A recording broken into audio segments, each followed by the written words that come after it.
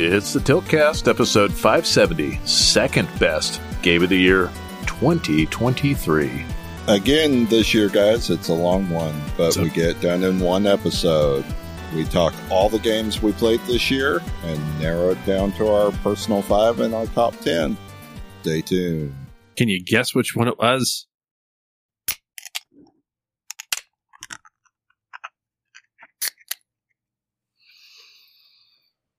Yes. Yes. Yes. That one was real. Yeah, it was real. It's the Tiltcast. It's an M-rated show. I'm Nas. I'm Jason. I'm Rusty. With the three of us, you're going to get a very small amount of bullshit. Bullshit. Some games and some news. But it is our second best game of the year episode. It is. That's just the way we're going to name it because, yeah. Yeah. It is currently 17 degrees. Feels like 4 here in the Tulsa area. And Rusty, what is it up there? 19 degrees, and it feels like, it feels like death outside. For once, me and Jason are actually colder than Rusty, and we're like 900 miles south. Yeah. That's what an Arctic blast does for you. We're also insulated by all the friggin' snow that we got. So, yeah, we don't have any snow yet, but we might have some tomorrow. But boy, yeah. An inch and a half that ends the world for the South. I mean, it will. You're not wrong. It will. There's been a lot of bread and milk going on down here, dude. That's why I've been posting all the bread and milk memes. I mean, Crystal is currently running to Sam's right now. So you should have given her a limit of $50. You can't do that. You can't even walk into the front door at Sam's for $50.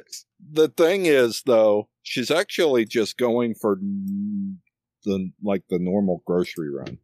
Nothing to do with the upcoming weather. What, you need like 6 pounds of nuts? Like, what's a normal grocery run at Sam's? I do. It's normally like doing the normal grocery two run. packages, like, for example, just some of the things, 2 packages of pre-made sausage patties. Because I kind of take stuff to work to build like my own breakfast sandwich once I get to work in the morning. A box of biscuits for pre-made biscuits for that purpose. Yeah, right. Or rolls. 1 gallon of milk, not fucking 3 or 4. A bag of potatoes. Sandwich meat, sandwich cheese, bread, etc. Okay. I guess you're a family of normal 5. Groceries, because my family doesn't freak out when it snows. Because my wife knows, even if she's too scared to drive, I will. Mostly because I have to for work. We don't have that. Well, so we did have that. All right, so that's all right. Let me back up a second. It's not bread and milk. That's not what we buy up here. When there's a storm brewing and the storm's coming through, most people come up and buy booze. Oh, get drunk. That makes sense. If you're going to be stuck at your house for any length of time, and you're going to have to deal with family or whatever, you're going to want booze.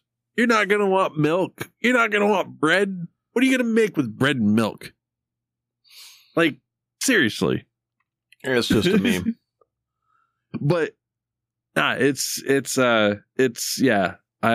stopped by on my way home from work and I picked up bottles of wine, some chicken patties for the air fryer, and some hot dogs because I have propane heat. And if I need to, I can cook hot dogs on the propane heater. So I stop at Sam's and I buy a 4-pound package of hot dogs. That's how I get through. Winter storms up here. I've got plenty of hot dogs for however long I'm stuck in the house. I've got enough booze to be able to survive it. And yeah, what else do I need? And I got a good shovel to shovel my ass out. And as long as I start the car every day for about 10 minutes, the battery's not going to die on me. And I didn't think about that. I'm going to need to start the car and run it the next couple of days or the battery's going to die. Yep. So, yeah, see, you're welcome. But yeah, I mean, we went out earlier today because we had to take a cat out to the farm. And that's a long ass story. But the semi-feral cat that we've been trying to hunt down around here, we finally captured last night because he came in from the storm, and we had to take him out to an actual farm, not the figurative farm. He's an actual farm he went to. He is alive, but he has been rehomed because we don't want him in our home. Right, because he pisses and shits all over everything. He was a semi-feral cat. He was 99% feral, and he would come into the house to eat eat the cat food and piss and shit behind the couch in the living room. So he had to go. But yeah. Anyway, we went out for a little drive to take him to his new home, and you can't see the road.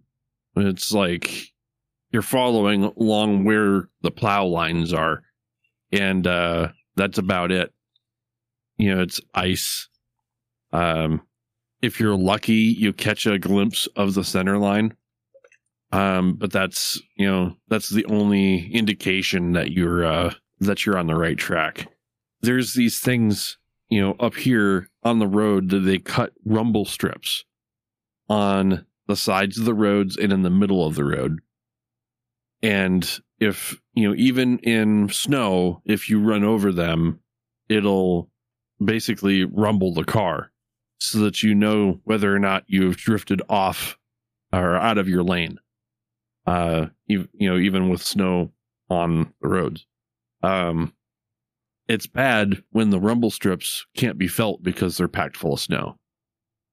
And that's kind of what's going on right now. So, there's a lot of people on snowmobiles out here right now. Because you can go where there's no roads.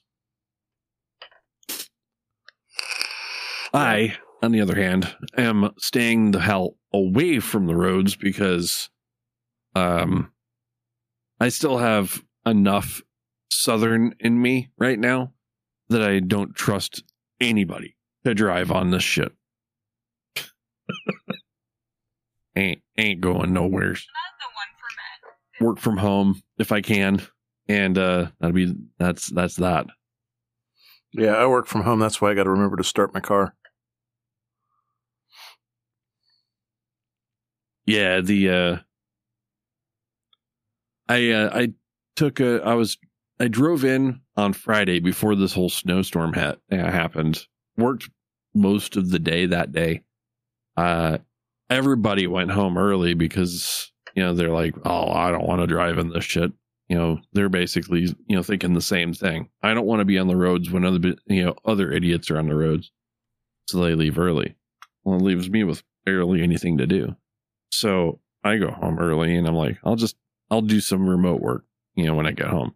Great. Awesome. I get home, and the snowstorm hadn't happened yet. I'm like, great. That's why I was able to, hit the store on the way home and see the northern version of bread and milk. Yeah, gave me the opportunity.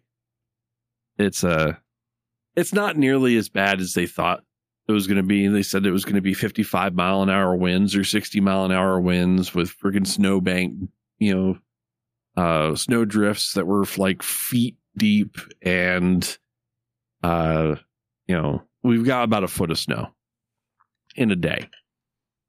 And that's not bad. It could be worse. If you guys got a foot of snow in a day, it's like the end of the world. You were here when that happened. They had 6 inches of snow, and the city buses were getting stuck in the streets. They didn't have plows to plow the neighborhoods out, so they got the freaking they got the fire department out to run up and down the freaking the roads to pack down the snow so that people could get out of their driveways. True. That was years ago. The city of Tulsa had actually bought plows since then, because oddly enough, snow is happening farther south and it's warmer up north, and we don't know why. Global warming, tinfoil hat. Yeah. But anyway, yeah, it's been a pretty fun time up here. Shit, it's been a couple weeks. I don't know what else I've done. Fuck. What have I done? Have I talked to you guys since Christmas? You haven't been on the show since in about a month.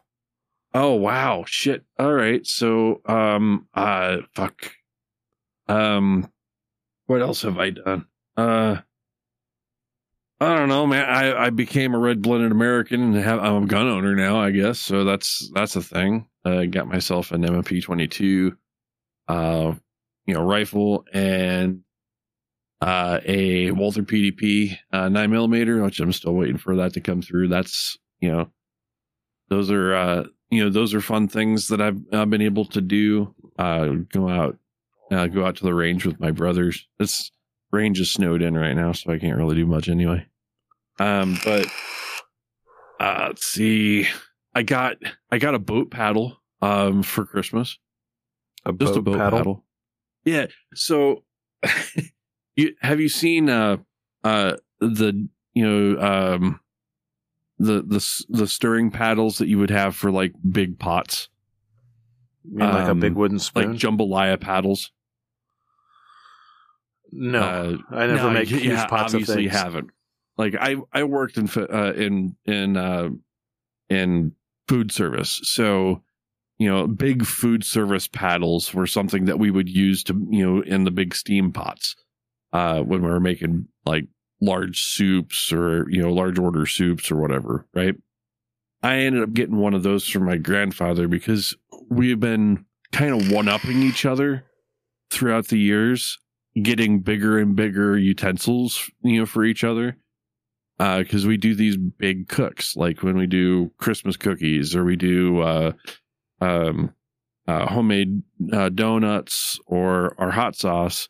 We do it in massive pots at home, and we're using normal size, wooden spoons to mix it. Well, it doesn't get to the bottom of the pot, so we end up getting bigger spoons, longer handled spoons, but they bend or snap because they're not built for that kind of thing. So I started buying these paddles. These mixing paddles, they're thick and can't get to the bottom of the pot, but you can't really use them for anything else because they're meant for like fucking, pots that are like, 3 or 4 foot tall,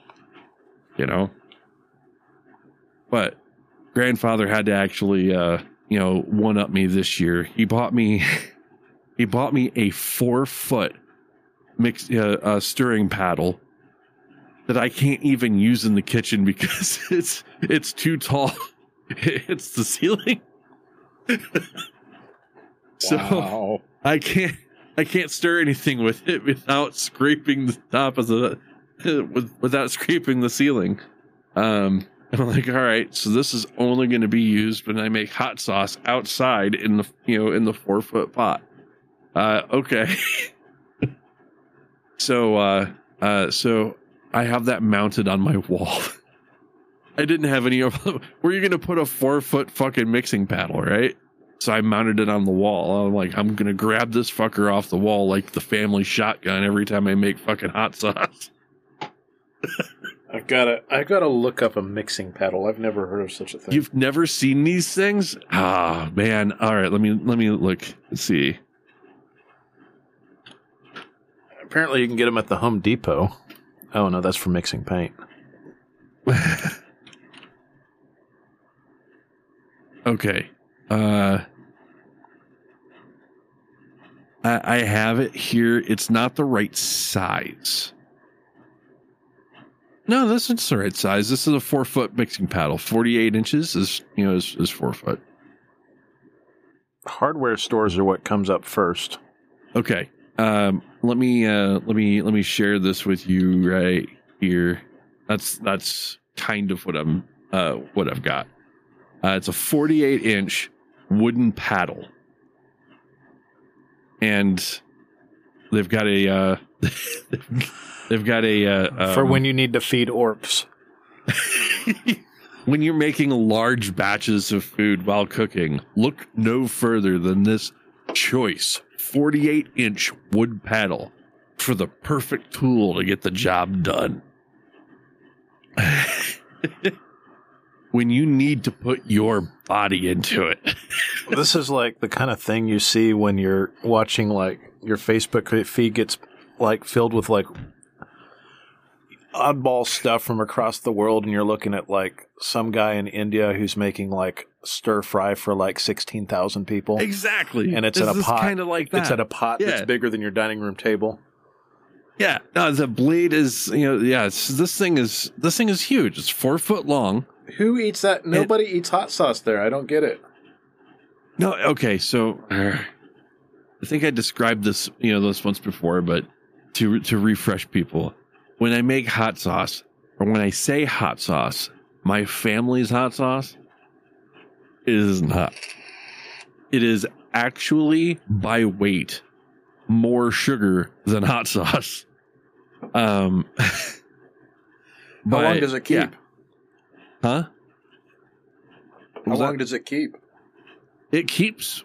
So when we do it, we can it. So it is actually preserved. It keeps just as long as preserves does. Because it's essentially bacon jam is what it comes down to. So you're making enough bacon for like jam, 20 people or something? So when I make it, let's see, how many did I go through? I'm half Mexican, and I go through like a full large jar of Tapatio a year. That's hot sauce. That's not how this works. So when I make this stuff, I make enough to fill 3 flats of pint jars, with the sauce, and probably a few quart jars, larger jars. And those are for like the larger cookouts, for, going to camp and whatnot. But I can go through a pint jar of this sauce every time I cook with it, because it's not a hot sauce. It's a finishing sauce. It's more of a bacon jam than anything. So when I go through and I make stuff, I will cut up, an example that I would use it for is I would make about 3.5, 4 pounds worth of chicken, like white meat chicken cut up in cubes. And I would cook that, butter, herbs, spices, right? Get that nice and done. Turn down the heat, pour an entire pint jar of this, the sauce in there, and let that simmer for about 15 minutes. What it comes out tasting like, you put that over rice, and what that comes out tasting like is kind of like almost like an orange chicken without the orange. Like if I had used orange peel in the hot sauce or in the sauce, it would also kind of come out like orange chicken. It's that kind of sweet, but instead of having orange in it. It is using Red Hot as the flavoring. So it's got a little tiny, like the tiniest kick to it, because my family is, well, it reminds me of about 2.5 months ago, I went to Minnesota and there was like jam on everything. Yeah. Like everybody has a sweet tooth up there. It's kind of like that. It's, it's one of those things that's definitely not keto friendly because it's, it's, like I said, it's more sugar than hot sauce. But it has all of the, it's got the Holy Trinity as far as veggies in there. It's got a lot of bacon, it's, sweetened with, light brown sugar. Frank's red hots in there. It's cooked for, it's cooked down for a long time. It's thickened up. It's very tasty. Like Jason's had it a while ago. Yeah. It's very, very tasty. Like a very good, good hot sauce. It's just not hot, as in does not have heat. Well, Rusty and I upped the heat. Surprisingly. Yeah, I mean, you could add additional, to it, and I would, when I make my own and not for the family, it tends to be a little warmer because I like to actually have a bit of a kick to, if I'm going to say hot sauce, it's better be hot. But it's very good. But we make it in massive quantities because everybody in the family wants a jar, or 2 or 3. So I've got enough, I have enough jarred up in the basement for a year, and we make it, the big batch, we make that once a year. So I will get the paddle of destiny out every fucking year, that 4-foot behemoth that is on the wall. And I will make some damn hot sauce with it. Well, but then. You too can have a paddle of destiny for $7.99. I just saw the price on it and I was like, what? Shit, the one that's only 2 foot long is twice the price. I guess there's not very many people out there that would not a high demand for 4-foot paddle. Not a high demand for cooking paddle. No. I mean, not one that scrapes the ceiling as well as the bottom of the pot. But that's the kind of shit that we Northerners get for each other. I don't have a pot that big. I have a pot for steaming tamales, and that's, I don't know. That's like about as big of a pot that you would need, and that's still like a stock pot size, right? Well, and I don't use it I don't fill it up with liquid. It's a steamer, right? I put 2 inches of liquid on the bottom and steam stuff in it, which I rarely use it. Right. So this pot that we bought, we had to buy from a food service store, and it's specifically made to be specifically made for outdoor cooking. It's meant to go on a propane,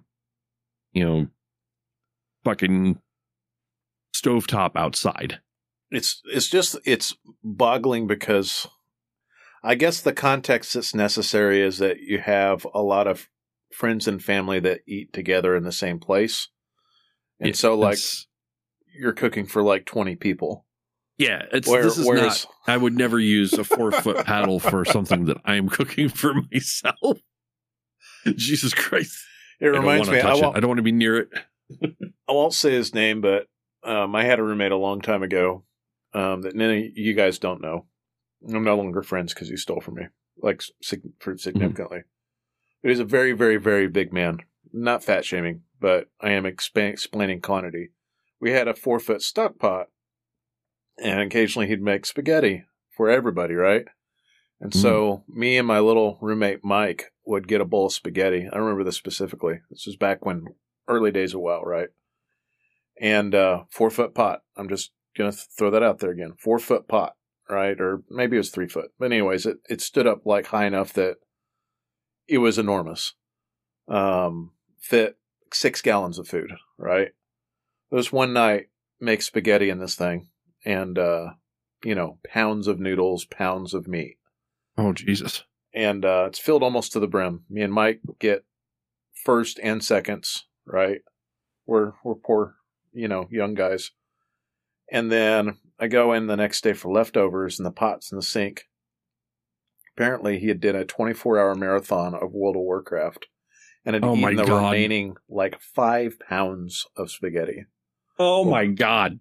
Maybe it's not, I don't know how much it weighs. It probably weighed more than that. But think of one of those, probably about 3 foot by 2 foot wide pots, huge stock pots. Mm-hmm. He ate the entire thing while me and Mike were asleep. He spent a 24-hour marathon and is eating spaghetti the entire time. I have a 3-foot stock pot and a 4-foot stock pot. Yeah. The 4-foot we only bring out to make the sauce. The 3-foot is when is the one that I use for bone broth, which I still need to make, but still. Yeah. I couldn't even imagine, man. That's a lot. It's impressive that he got through it all. Wow. I remember being so mad because this is early 2000s, and even back then that was $25 worth of food, right? Yeah. Which to feed 3 people, even back then, right? That would have been 4 days easy for all 3 of us. We knew that he would eat 2 or 3 times more than me and Mike would, but still it was 2 or 3 days worth of food at least 3. And I remember we came back and thinking about quantity. This guy was, I don't know, about 6'3", and I'd have to say had about a 66-inch waist. So well over, probably around 500 pounds. Yeah, dude, that's not cool. He could put away food. Oh my God, that's not good at all. I'm sitting here thinking, okay, if I pulled out all of the stuff that I normally would use. If you put me and you together, Rusty, and then took half of Jason, that was him. And a 3-foot stock pot would make enough.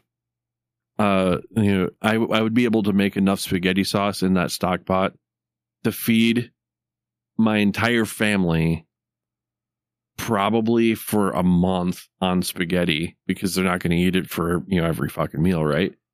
Yeah,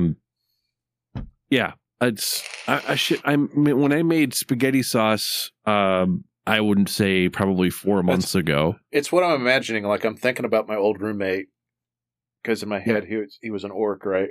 He just consumed so much. I'm just thinking about him with the fucking food paddle and the huge pot.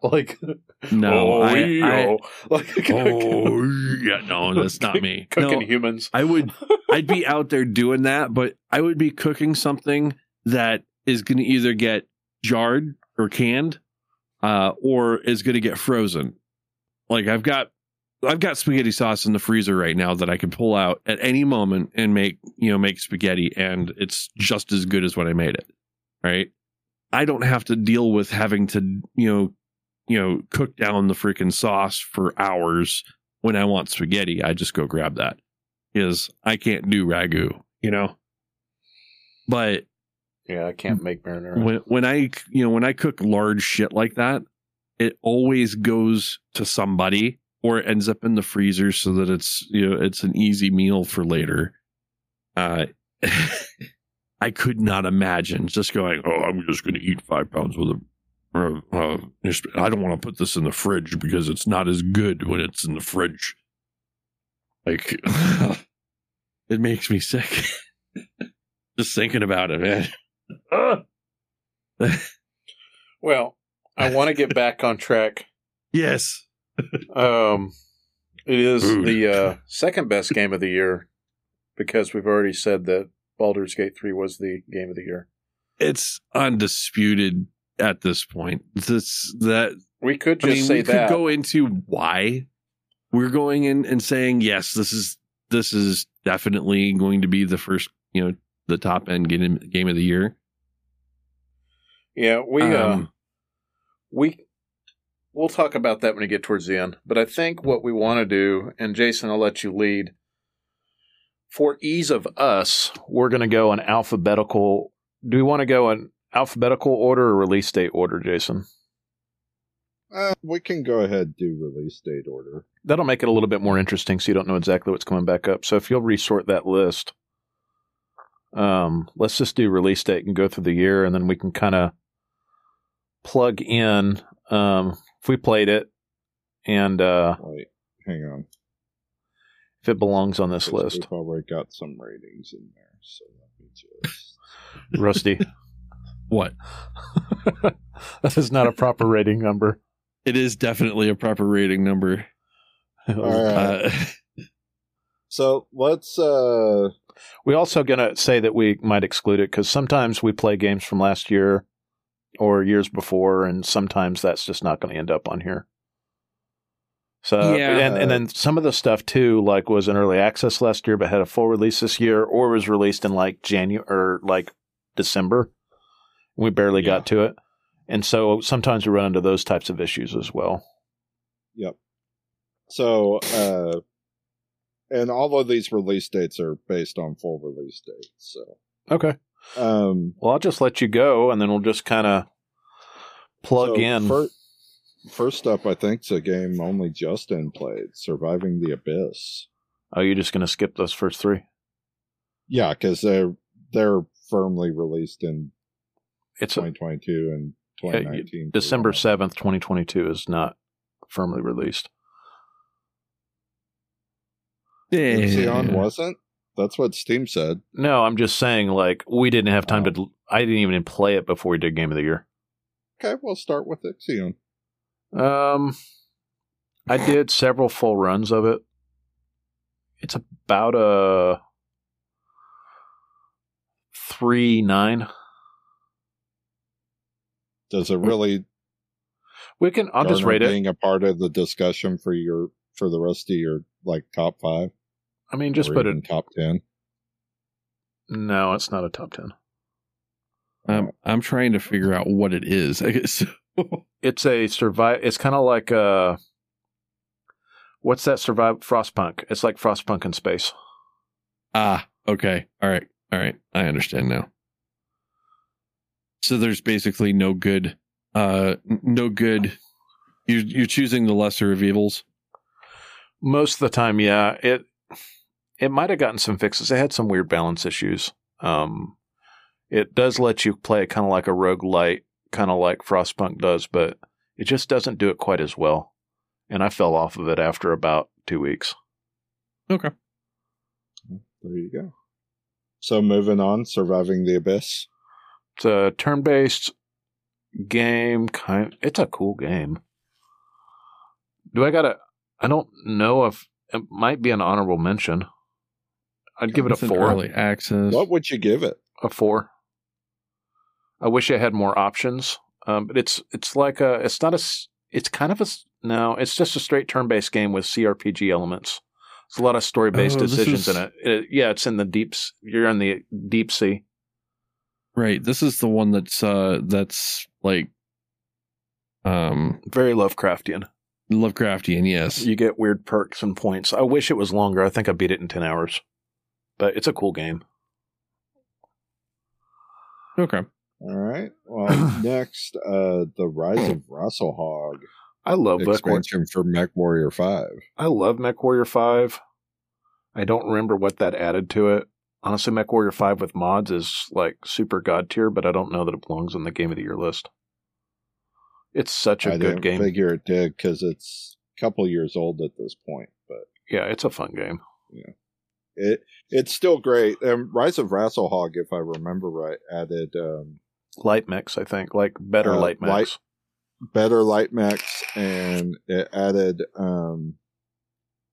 some more roguelite like raids and stuff. Anyway. Moving on. Spellforce, Conquest of EO. It's a weird turn-based / 4K game. It might be worth a mention. It might make an honorable mention. I hate that we have a 5. I wish we had like a 20-point system, to be honest with you. I mean, we could, but we all know what we're given one game. Right. Well, 69, 420. Give it a... It's just a 4. I might get into the minutia to break stuff up, but like it's good. I didn't know. Give it a 3.9. I mean, I didn't finish it. There's decimal points, sir. So yeah, we're gonna break it up. Infinitesimal. I didn't next play Metroid Prime Remastered. I'm the only one that played that, mostly because my wife bought it for me. I'm not going to include it on any list because it is just a rehash of a game all of us played nearly 20 years ago. Yeah. You still gave it a rating. But, I mean, it's a 4. It was good. It was, as many of the textures and as much of the lighting as could be ramped up in that 20-year-old engine, they definitely did it. And it looks great on Switch, especially the Switch OLED, with all the recolorings and the new lightings.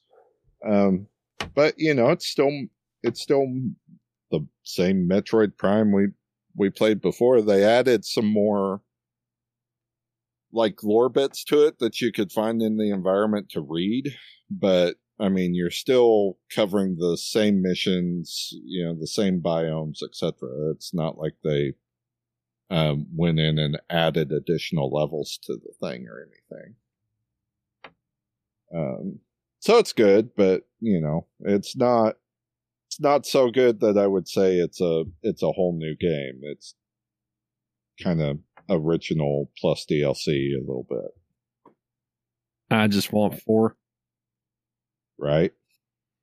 That game that they that game teased for forever ago. That keeps getting pushed from one studio to another. Yeah, well, I mean, it'll eventually pop out of somebody's asshole, I'm pretty sure. I don't know. I think Nintendo's gave up on it. That's why we got Dread. Yeah. Which I've not played. Next on the list, Hogwarts Legacy. I have some opinions. Did you finish it, Rusty? I finished as much as I wanted to finish. Which is to say, you fell off. I got there. I fell off of it, though. That's kind of fair. It's a fairly linear game that's deceptively small. It is pretty neat, but the combat is kind of boring. What do you mean it's boring? It's just like press this, press this, press this. 1, 2, 3, 4. 1, 2, 3, 4. But it did have some good puzzles inside the castle. Yeah, it had some good world building elements. It had some good story bits. I give it a 4.2. It's definitely a immersive game. I gave it a 4, mostly because I had a lot of frame rate issues that I could not fix. I gave it a much worse one. Yeah, you gave it a 3.8. I gave it a 3.8, and there's a reason why I gave it a 3.8. Is the game itself? All right, the combat was not my thing. I actually kind of hated the combat, and in that context, the combat was the best thing about the game for me, and I hated it. If that gives you any indication, it just I got so tired of listening to the kids that I ended up playing the game mostly on mute because I couldn't stand it anymore. So there's a lot of detail in the lore though, and I liked that part. There is a lot of detail in the lore. So if you're a Potterhead and you like the Harry Potter universe, then yeah, that's great. But as soon as it started opening up into fucking like, capturing beasts and having a fucking farm, and I was done. I was done. At that moment, lost all my interest. I did not want to play Pokemon. So, that's pretty much it. I mostly gave it a 4 on the lore and the story alone, because it is a good story, overarching. It's a good story in that universe. If you are a Potter fan, it is definitely worth playing. It didn't have Quidditch at the beginning of the game. Well, you couldn't play Quidditch. That's true. So there was a moratorium on Quidditch. Right. To so start the game off. Yeah. Fair enough. Let's move on. That said, Spellborn 2. Or Spaceborne 2, sorry. That game's not finished. I think it's going to be awesome when it's finished. To explain what it is, it's like the ultimate space game done by a very, very, very small developer. It's got ground combat, it's got space combat, it's got large ships, it's got quests, it's got roguelike elements. It builds the space world around you with some kind of generative AI. It's just janky as fuck right now, but it's got a pretty strong community around it. When it's done, it'll be cool, but we can exclude it from the list. It's still early access.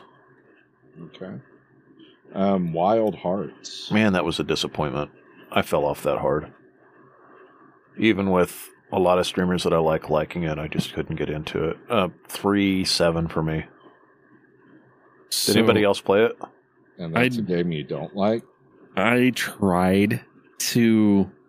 I downloaded it, and I was going to do it, and then I said, why am I doing this? I'd much rather play Monster Hunter World. Yeah, I agree. And I think that happened, that same sentiment was basically what happened this year, because there's a big resurgence on Monster Hunter World. I kind of wish I was playing Monster Hunter World again, too.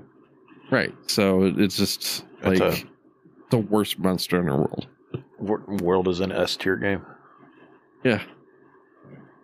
Atomic Heart. Man, I like that game. I hated it. Hard 4-6 for me. I could not get into it. Might have been my mental state at the time, but I played too little of it to actually get into it. And then it got uninstalled. I like that the main character's an asshole. I like the weird BioShock kind of feel to it and the weird Soviet feel to it. I like how grisly it gets. I like the combination of like powers and guns. I like how chunky everything is. I love the soundtrack. The soundtrack is like almost as good as the Doom soundtrack. Yeah, I fucking loved it. I didn't give it a fair shake. One of those games to return back to. Mm-hmm. Here's one I will shit on all day long. Wulong Fallen Dynasty. Sorry. I couldn't get it to run very well. I don't even know that yeah, it's a 3 for me too. I played halfway through this game, struggling with map load issues, environmental texture issues, like falling through the environment and shit. And I couldn't finish it.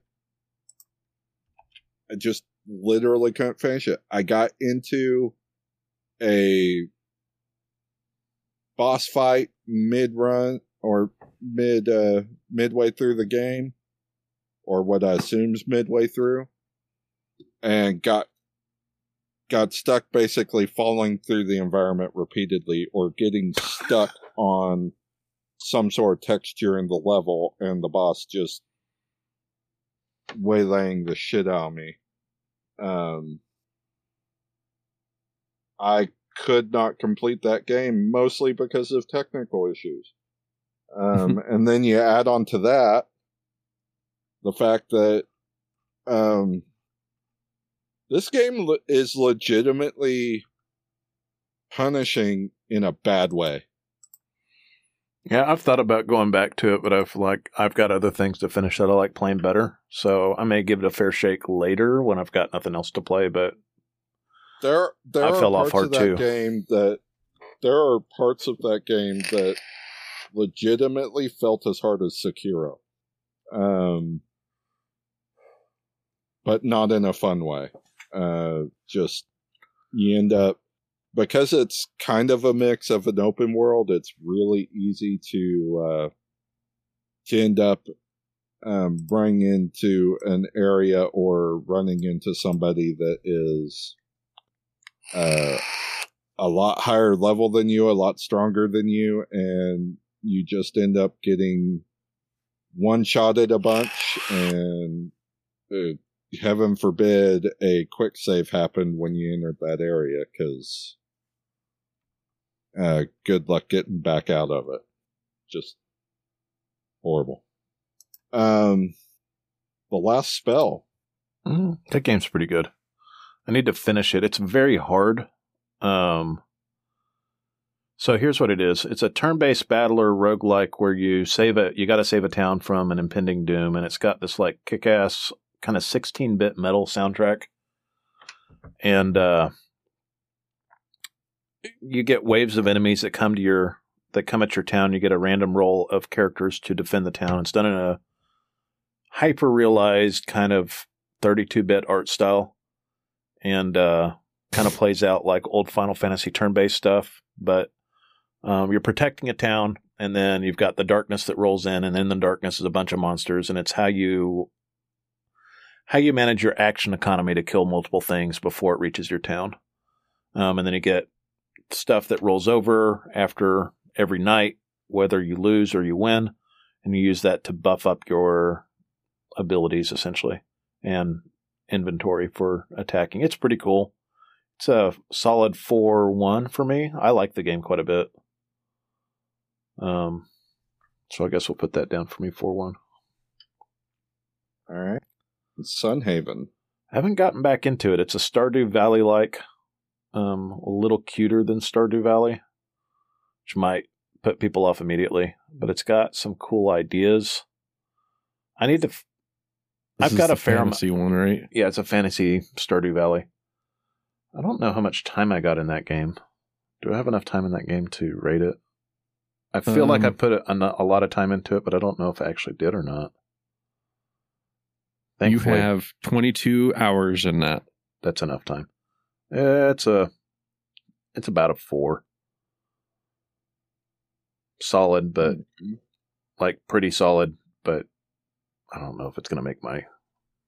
I just absolutely freaking hate relationship sims. I can't stand them anymore. Right. Moving on, Terra Nil. Man, that was a disappointment. You liked it? No, I said it was a disappointment. Oh, you didn't like it? Okay. 3.8, maybe. No, 3.5. Oh, wow. That game was easy and boring and fast and way too much. I guess the only thing I got out of it is somebody planted a tree because I spent money on it. Aw. 3.5. Oh, man. All right. Well, Rusty gave a 4 too. Why did you like it so much? I'll drop it down to 4. And there is a valid point. It's like a 5-hour game. At a period of time, it just like, it just dies.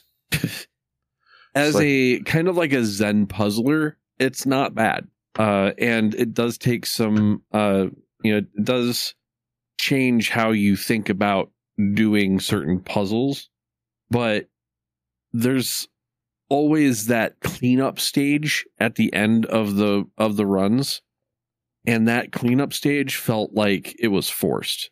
So it's all supposed to be like, leave no trace, right? You're trying to, restore a wasteland and leave no trace that you did so. But I don't know. It's, for me, I played it because it was more of like a Zen game. And I needed that at that time, and I came away from it being like, more relaxed than I came into it. But I can see that there's, it was kind of didn't have a lot to it, right? It did what it did what it wanted to do, and then it just like faded away afterwards. I guess I beat it really quick. I have 2.6 hours in it. Did you? I mean, oops. Undo. I think I beat every map on the first try. I didn't have any difficulty, and I think I just kind of like relaxed and played it. So I don't remember how much time I have in it, actually. I spent like $19 on that, too. All right. Moving on. Dredge. Dredge is pretty cool. Dredge is you're a fishing boat, and you go collect fish, and you sell the fish and the items you find to upgrade your boat so you can go further and faster. And then at the same time, you're uncovering a mystery about the island, and it's very Lovecraftian. It's a really weird, unique game. It's kind of tense at times, a little bit, not really scary, but spooky. Interesting concept. I think they just got another update with Dave the Diver. Solid 4.2. Yeah, it's a solid 4.2. Worth playing. Everspace 2. That game's good. It is good. Solid 4.4 for me. It is good. It just, I don't know. It was all right. I think I didn't play it. I had to have played it like right at the beginning of the year because it feels like it's been forever. I put 61 hours into that game. I mean, it was released in April, so yeah. Yeah, it's pretty good. I would say it's like a 4.3. Yeah, it's leans into the RPG elements that they started with Everspace 1. It is not a roguelite. Right. You got a huge map to kind of go around doing things. You got little missions to do different things. The space flight is pretty good. It's a solid game. Like I said, I put 61 hours in it. And it's kind of came out at the right time because there's a drought for space games, and yeah, it's decent enough,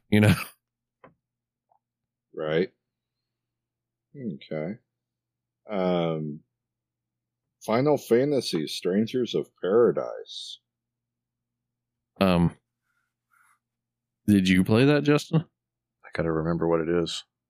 This is the this was the remake of the original Final Fantasy. Yeah. That game's awful. 3. Awful sounds like a 2, sir. Wow. 2. It's bad. It's bad. I've got 10 hours in that game.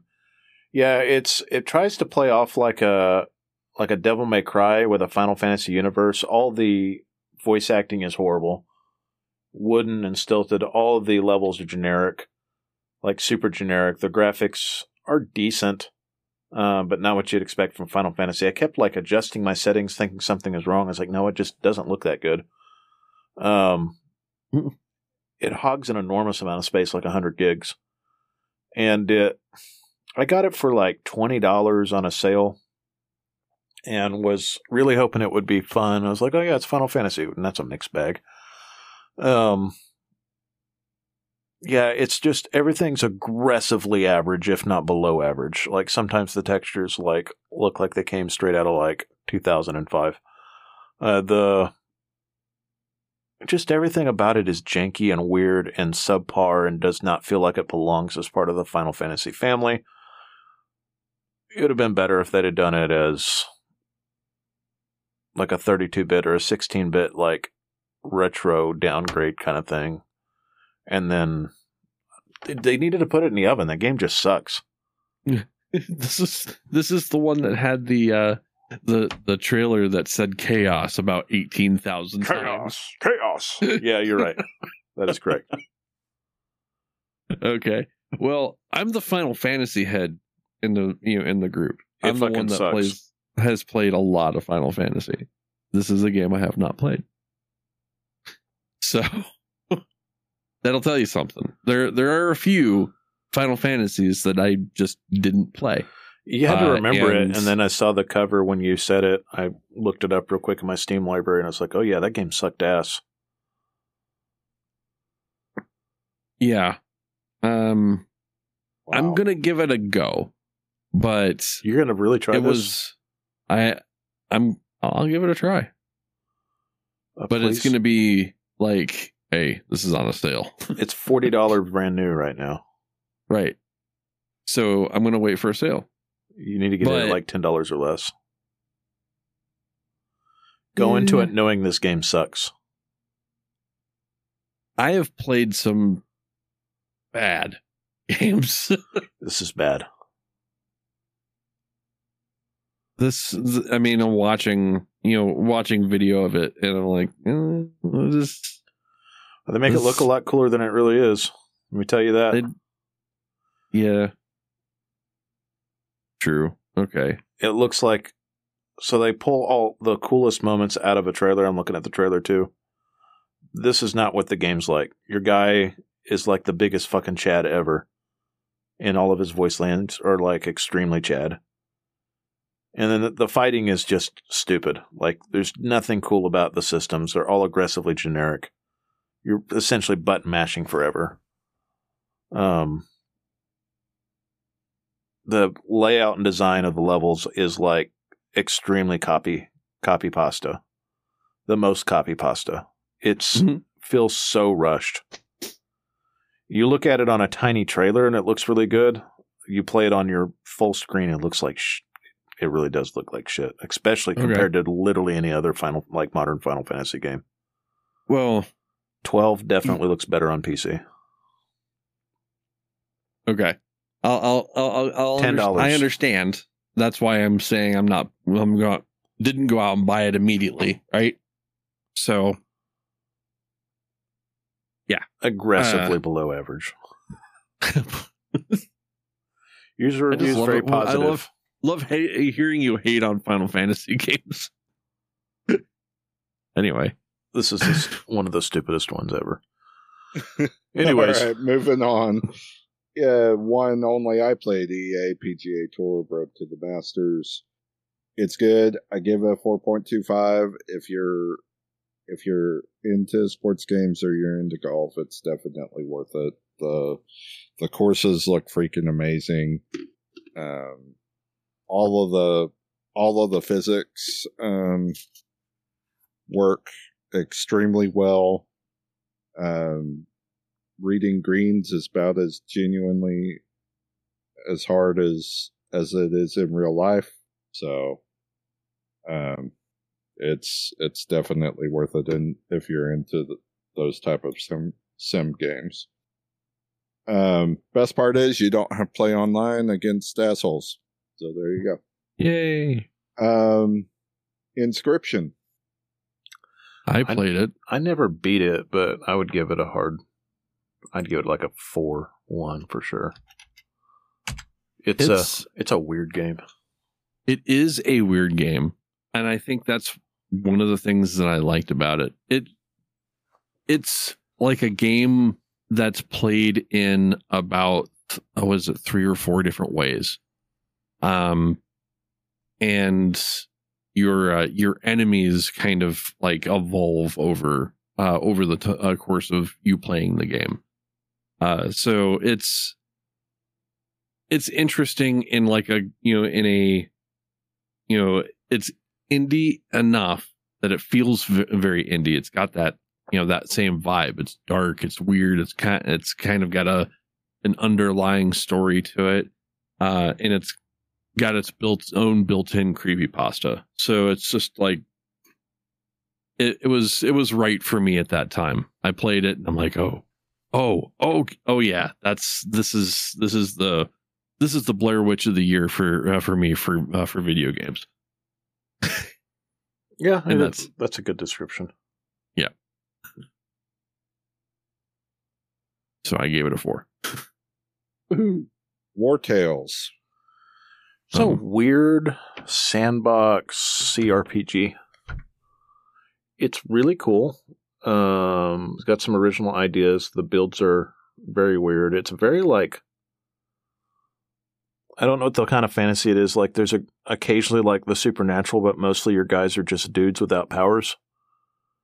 I've been told on the internet that this is not low fantasy, but whatever it is, it's like kind of barely magical fantasy. It's really cool. It has some weird survival mechanics. It's pretty hard. It is kind of run-based. Ooh. I'm probably going to give it another go now that I'm seeing the name. 4-2. I've got a fair amount of time in it, too. It's on Game Pass. It's on Game Pass, too, right now. Yeah, you like those kind of types of games. Dark fantasy, maybe? Yeah, I've got 28 hours in it. Like medieval fantasy? Yeah, medieval fantasy for sure. That's a good amount. Dead Island 2. Fuck zombies. It was surprisingly good. Fuck zombies. Everything about it. I only watched my wife play parts of it. Because I didn't actually play it and I just watched it, I'm giving it a 4. But I mean, it didn't have, from what I saw, a lot of the issues that like the original Dead Island had on release. No, it ran flawlessly. That was a big selling point for 2023. It ran flawlessly. 0 issues, 0 crashes. It had been play tested beforehand. It ran great. I needed another game that was kind of like I needed to kill hordes of zombies, and you get to do a lot of that in this game, and you get to like make a lot of crazy contraptions. Yeah. I like it. I gave it a 4-3. Rusty gave it a fuck zombies, which I think is fucking up our score there, sir. It is. Just delete it. All right. Jason's math. Stranded, Alien Dawn. What is that? Oh, I know what that game is. It's I haven't finished it. It's kind of a RimWorld. We can exclude it. We can exclude it. Like, I want to play a full run of that game. It's pretty good. It's very much like RimWorld with better graphics. Oh yeah, it is. Okay, yeah, and no, fuck that shit. It's pretty neat. I'm all right. You're very into the strategy games, and I'm just not. I like games that I can sit there and play and pause and play and pause.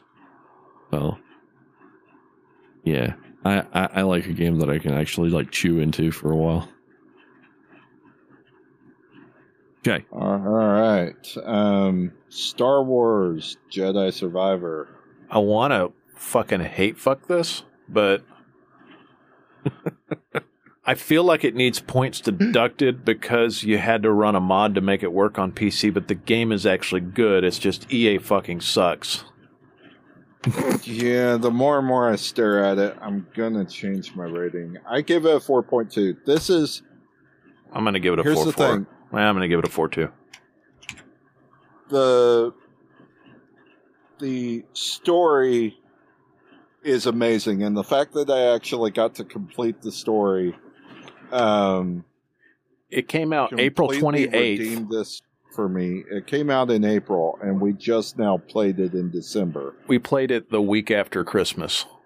Yeah, we finished it after Christmas. Yeah. But I left a negative Steam review. I mean, damn, this is one of the best crafted stories for a game all year, though.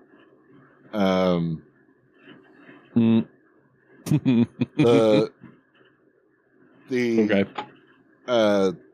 story writing itself, the couple of really big twists in the story, etc., are, as far as I'm concerned, actually elevate the story a little bit above Diablo's story. But man, it was plagued by issues on its initial PC release, and that can't necessarily really be forgiven, but I also don't want to completely tank what is a really good game just because the PC port fucking sucks. The PC port fucking sucked. Yeah, it didn't have multi-threading in it. Yeah. So, next on the list, Redfall. That game is fucking broke. It's a joke. It was Redfall. Yeah. So game, Redfall is this year's anthem. Redfall is this year's fucking shitty ass fucking brown note. Yeah, it was 11 and a half. It was supposed to be. It was supposed to be the kind of game that I could get into because it was not straight up zombies. It was vampires. But, and there's a huge but because oh my god, is it a but? That game sucked so hard that I didn't even want to download it. You could get it for free. I played through it, and I played through single player mode, right? But like, I barely had any encounters. I played, I want to say 3 hours. I was like, what's going on here? Like, why is there nothing happening? Like, everything was aggressively, it felt like shovelware. It wasn't supposed to be. No, it was supposed to be. But they, it just went into this weird development, pit, and there was just not a lot of effort put into it. And then afterwards, they almost immediately abandoned it. So it was like, oh well, I mean, the game it had a decent trailer. That was about it. It's just so meh and so broken. I mean, the 3 hours I played of it, I spent a quarter of that time literally floating like a foot off of the ground, crouched, because that's how my character's animation got stuck. It just, there's no excuse for that shit. Yeah, it's broken. It was broken. Very bad. It was definitely broken. Broken bad enough I didn't even want to go back to it. At least Jedi, I knew I was going to go back to it at some point after the patches, etc. But Redfall, no. I wrote it off completely. Mm-hmm. Okay. Darkest Dungeon 2. That's an interesting game. It's interesting. I want to like it more than I do, and I just can't get back into it. The first one's grindy, yes, but I like the progression path a lot better in the first one than I do in the second one. The second one has shorter runs, which should be a plus, but for some reason it's not.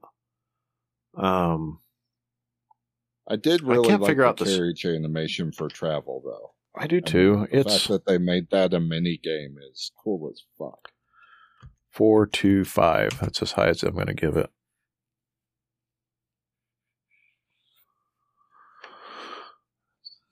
All right. Okay.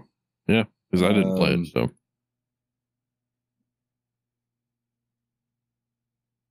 Yeah, there's a lot of games that we just kind of like, you're going to be the specialty on this one. Yep. Marvel's Midnight Suns. That really did come out late last year, and I think we graded it in last year's Game of the Year. Did we? Yeah. Yep. I looked at the list. I think we should just exclude it. It's a good game, though. It is a good game. It's one that I've got installed and meaning to go back to because, yeah. I needed something like that, but not necessarily as deep as some of the other games. And I did enjoy like knocking people into barrels and, using the environment a little bit more. Yeah, I like it a lot. All right. Here's one moving on to one only I played, Legend of Zelda: Tears of the Kingdom. It's good. It is it is in a lot of ways Breath of the Wild, but with new additional gameplay features added in that are actually good. And the mainline story of this one's even better than Breath of the Wild. You know, in a lot of ways, Breath of the Wild felt like like a updated version of Ocarina of Time.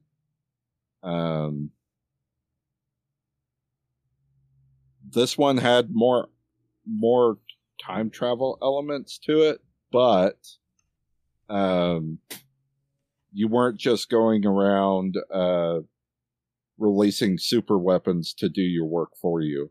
The story was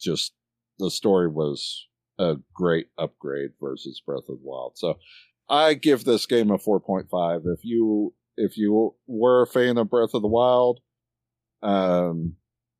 you will like this game if you can get over your preconceived prejudices from all of the early reviewers out there who just said it was Breath of the Wild DLC, because it is more than that. If you can end up picking it up on one of Nintendo's rare sales where you're not paying 50 or $60 for it, then definitely get it. I think it's worth a play. I've got a question for you. Huh. Weapon durability, is it still a thing? It absolutely is still a thing. They did keep that element. Yep. Fuck that game. I'm sorry, but fuck that game. They did keep that element. Though that's the one thing that I hated about Breath of the Wild and Tears of the Kingdom. If it's one of the things that it's got, I don't want to play it. Is it I like, really don't. Is it like 3 enemies and you're done with weapon? With the basic weapons that you're picking up at the start of the game, absolutely it is. But they introduce a new mechanic, so you actually unlock a power fairly early on where you can actually fuse another weapon to the weapon that you're holding, or fuse a rock or, other things in the environment to your weapon that actually increases the durability and also increases how hard it hits, depending on exactly what you attach. And you can even attach like rubies or opals or stuff like that to the weapons, and then it gives it powers like shooting balls of lightning or whatever. So it's actually, in that respect, they improved the mechanic quite a bit. Your shit still breaks. Master Sword break? You don't have the Master Sword for a good portion of this game. Right, but the Master Sword... So...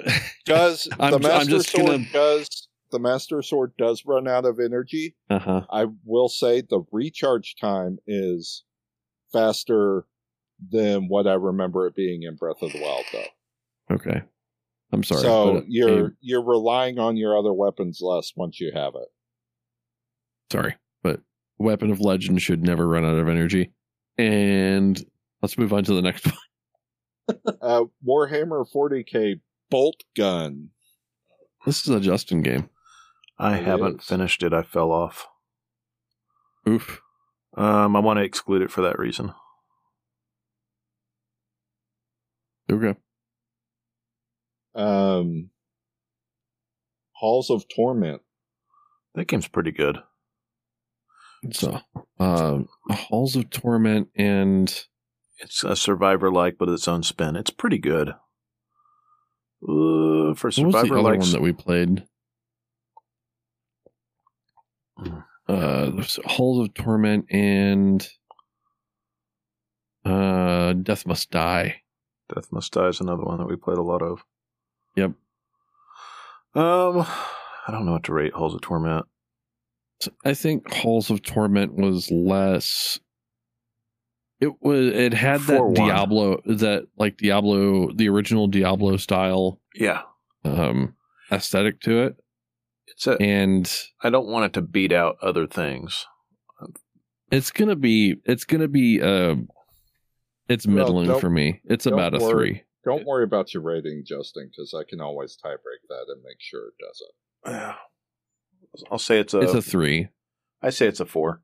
I like it a lot, but I don't. That's a 3.9. You had a 3.9. I'm not a big fan of it because it didn't have a whole lot going for it. Like, there's a lot more that you can do with other Survivor likes. Right. It's probably in the top 10 of Survivor likes, but if it is, it's like number 10. Gotcha. Diablo 4. I got a boatload of time in that. Man, that is a weird. I mean, we all do. It's a divisive game because season 2 or season 1? Whatever season 1 sucked. Season 1 was bad. But season 1 broke the game for pretty much all of our builds. But it did come back pretty hard. I mean, I've got like 5 different characters. I played the fuck out of that game. It's probably my favorite Diablo game. Oh yeah, absolutely. I mean, the only reason I have it as low as 4.5 is just because I'll go 4.5 of how hard season 1 broke the game for us. I mean, none of us went back to it for months until they released season 2 and reversed a lot of the fucking breaking that they did. I've probably got almost as much out of it as I want to get out of it, but like, I've had a blast. I've probably got like 250 hours in that stupid game this year. We played a lot during the summer, and we played a lot in November. Oh, well, yeah, we played a lot while you were here in August, Rusty. Yeah. So Diablo was, was basically a game that I kept coming back to. If there was some change, I would go through. I think I've got like 6 characters, and it's all right. What I really want, though, is I really want Path of Exile 2. So Diablo is kind of sitting there filling the need for an ARPG while I wait for Path of Exile 2, because I feel like Path of Exile is a better game overall than any of the Diablos have ever been. Well, if you can sit me down for class and show me what to do with it, I'll give it a shot. Because it's for Path of Exile, if I could teach you how to play Path of Exile, then I could probably just be a YouTuber and do that shit and make money off of it. And just give me something I don't have to watch 2 hours of build videos to figure out what I want to do. I want a melee build, and then you help me do that, and then we'll how about this? When Path of Exile 2 comes out, we'll both tackle that shit together, and we'll both learn it at the same time. Yeah, I think it comes out in July. 2 minds, at least 2 minds. Jason can come in and we'll have 3 fucking minds, trying to figure this shit out, because one of us is going to have to work the calculator. Right. So, I mean, it is that kind of game. And Jason is that kind of game. Jason is the most math brained out of all of us. Yeah, I mean, you're going to need to get the spreadsheet out and min max the fuck out of us, Jason, because Justin's over there like hit meat with mallet, and I'm like shoot shit with bullets. Yeah, we'll definitely get into Path of Exile 2 at some point. But yeah, at least it'll be free to play multiplayer online. So yeah, it'll be Diablo 4 is just there's a lot of shit that they keep trying to change, and I'm not a big fan of the monetization for Diablo, but it's not nearly as bad as, say, Path of Exile, because Path of Exile, monetizes literally everything. Yeah, out of the box, it played fine. It was fine. The story actually introduced me to, that introduced me to one of the breakout freaking voice actors. There's... Oh, yeah, that voice actor for what's his face? Yeah. with the gravelly voice. Yes. Can't remember his name now. But anyways, yeah, one of the voice actors is really cool. Yeah, the voice actor for what the fuck his name is. Yeah. It's like, oh, he was in two fucking big releases, like back to back. So it's good shit.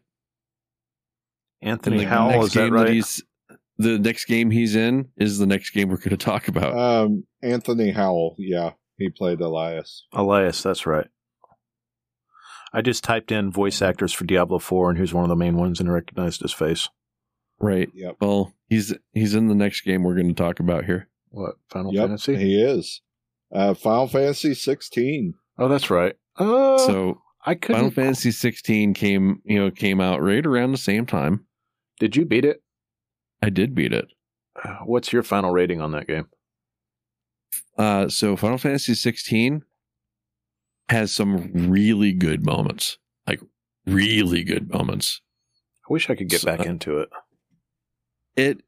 It had probably some of the best big boss fight scenes. Yeah, it's in a Final Fantasy. I don't disagree. I forgot why I fell off of it. And I forgot I had that game, so maybe I'll go back and play it. I'm like 3/4 of the way through it, I think. It's the combat itself is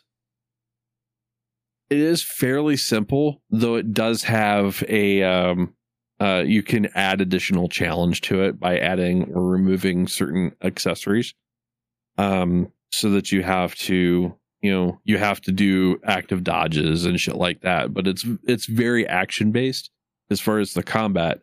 But I didn't hate the combat. I didn't hate the story either or the characters, so that was a plus for me. That's why I gave it a 4.3. Some of the characters is one of the darker Final Fantasies. It's for one of the darkest ever. Yeah, it is. It is very darker, very dark. It is gritty, and it is an interesting story as it evolves. So I really enjoyed it. Like, it had political intrigue and freaking assassinations and fucking, like, big fucking moments happening in a world that was just like, it felt like Final Fantasy. So they did a really good job with it. Of course, Yoshi P was the producer for that game, and he's done some stupid great shit for Final Fantasy 14. So I kind of held this game to that standard, and he met it. So okay, fair enough. I gave it a 4.6. Right. I gave it a 4.3. All right. Dave the Diver. I didn't it's a solid finish it. game. I didn't finish it. For me, I did. It's a 4.2 for me. I thought it got a little bit repetitive, but what did you give it? So you finished. So right near the end of it, it just gets to be all right. Like, it starts out repetitive, but it gets interesting, and then it just becomes like, I don't know. I think they wanted to do like an action scene at the end, and it's just tonally different than what it was, what it really came down to. So I'm going to give it a 4. Like, it starts out zen, then it has some intrigue, and then it goes into action instead of, so it's more like diving combat instead of Dave the Diver. And then they have a couple different elements to it. It just doesn't feel right as a full package. But it is a good game. It's worth playing. I just wish there was more of the Zen portion of it. Fair enough. All right, moving along. Okay. Moving along. Jagged Alliance 3. I didn't finish it because better things were going on. Just exclude it. I don't want to rate it low because I didn't give it enough time. Xenonauts 2. Still in early access, is pretty awesome, but just exclude it. Remnant 2. Man, that game's awesome. Yeah. I'm just going to say 4-7. I love that game. I like it better than I like it better than the original Remnant. Well, I do too. The Remnant games are actually, pretty interesting, but I'd go back in and play. I'd go back and play it right now. It's better multiplayer. It's still fun single player. The way they do the random stuff is really fucking good. All the systems seem to work pretty well. You can be kind of broken with your builds, and there's a better weapon diversity than there was before by a long shot. There is, but there's also like, unfortunately there's like best in slot. So once you get to that point, there's really no progression. Once you get that gun, you can't really upgrade it any more than maximum. I wish there was a way to go through that, and I'm on this really weird kick where I want to play a game that eventually just de-levels you at some point. Like, I want you to go into a combat scenario, and it forces you to use a different gun. I've got thoughts for that towards the end of the podcast, because there is a game that I played that it does exactly that. But I'm going to give it a 4-3 because it is good. It is a very good game. But the Remnant games have always been better with friends, and it's kind of a rarity, unfortunately, for me. So, it's not very good solo. I tried playing it solo. It's not very fun. Well, I played most of it solo, and I liked it. But that being said, all right. Dead Cells: Return to Castlevania. It's a DLC. I'm intentionally skipping one. It's a DLC. It's cool. Yeah, I don't want to rank it with anything. Just exclude it. Okay. Armored Core 6. Ooh, solid 4-5 for me. Took me a minute to get into it. I had to play it in short bursts to figure it out. Once I got to a point where I figured out how the builds work and how everything worked, it became really fun and a really weird challenge. I don't know that many times that I could beat my head against the wall and still have fun. It is definitely one of the hardest games I've ever played, period. And it felt good to beat it and then to get into New Game Plus. And I could continue playing it because they add missions on New Game Plus. It's a really good game. 4-5 for me. It's the lowest rated Miyazaki game, but it's still really good. 4-5 is an excellent score. I couldn't get past the tutorial.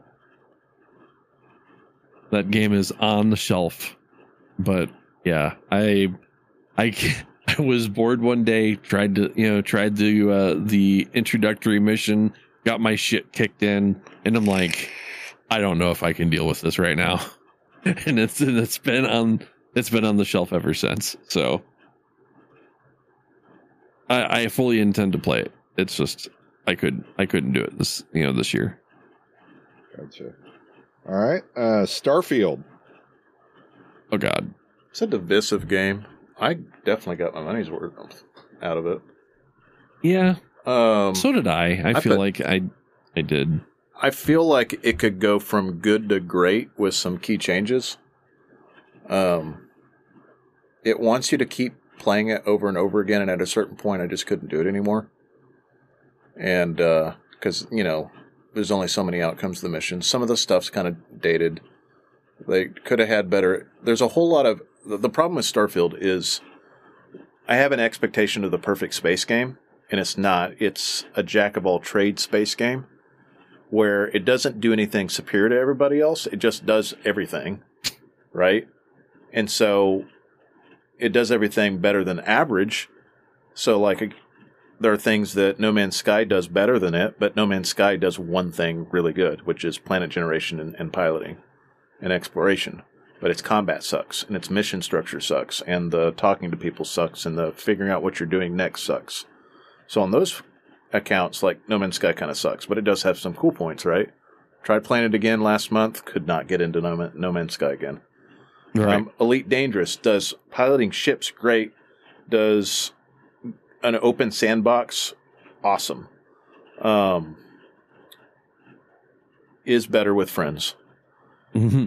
It is better with friends. Yes. It has used to be the best VR space game in the entire world.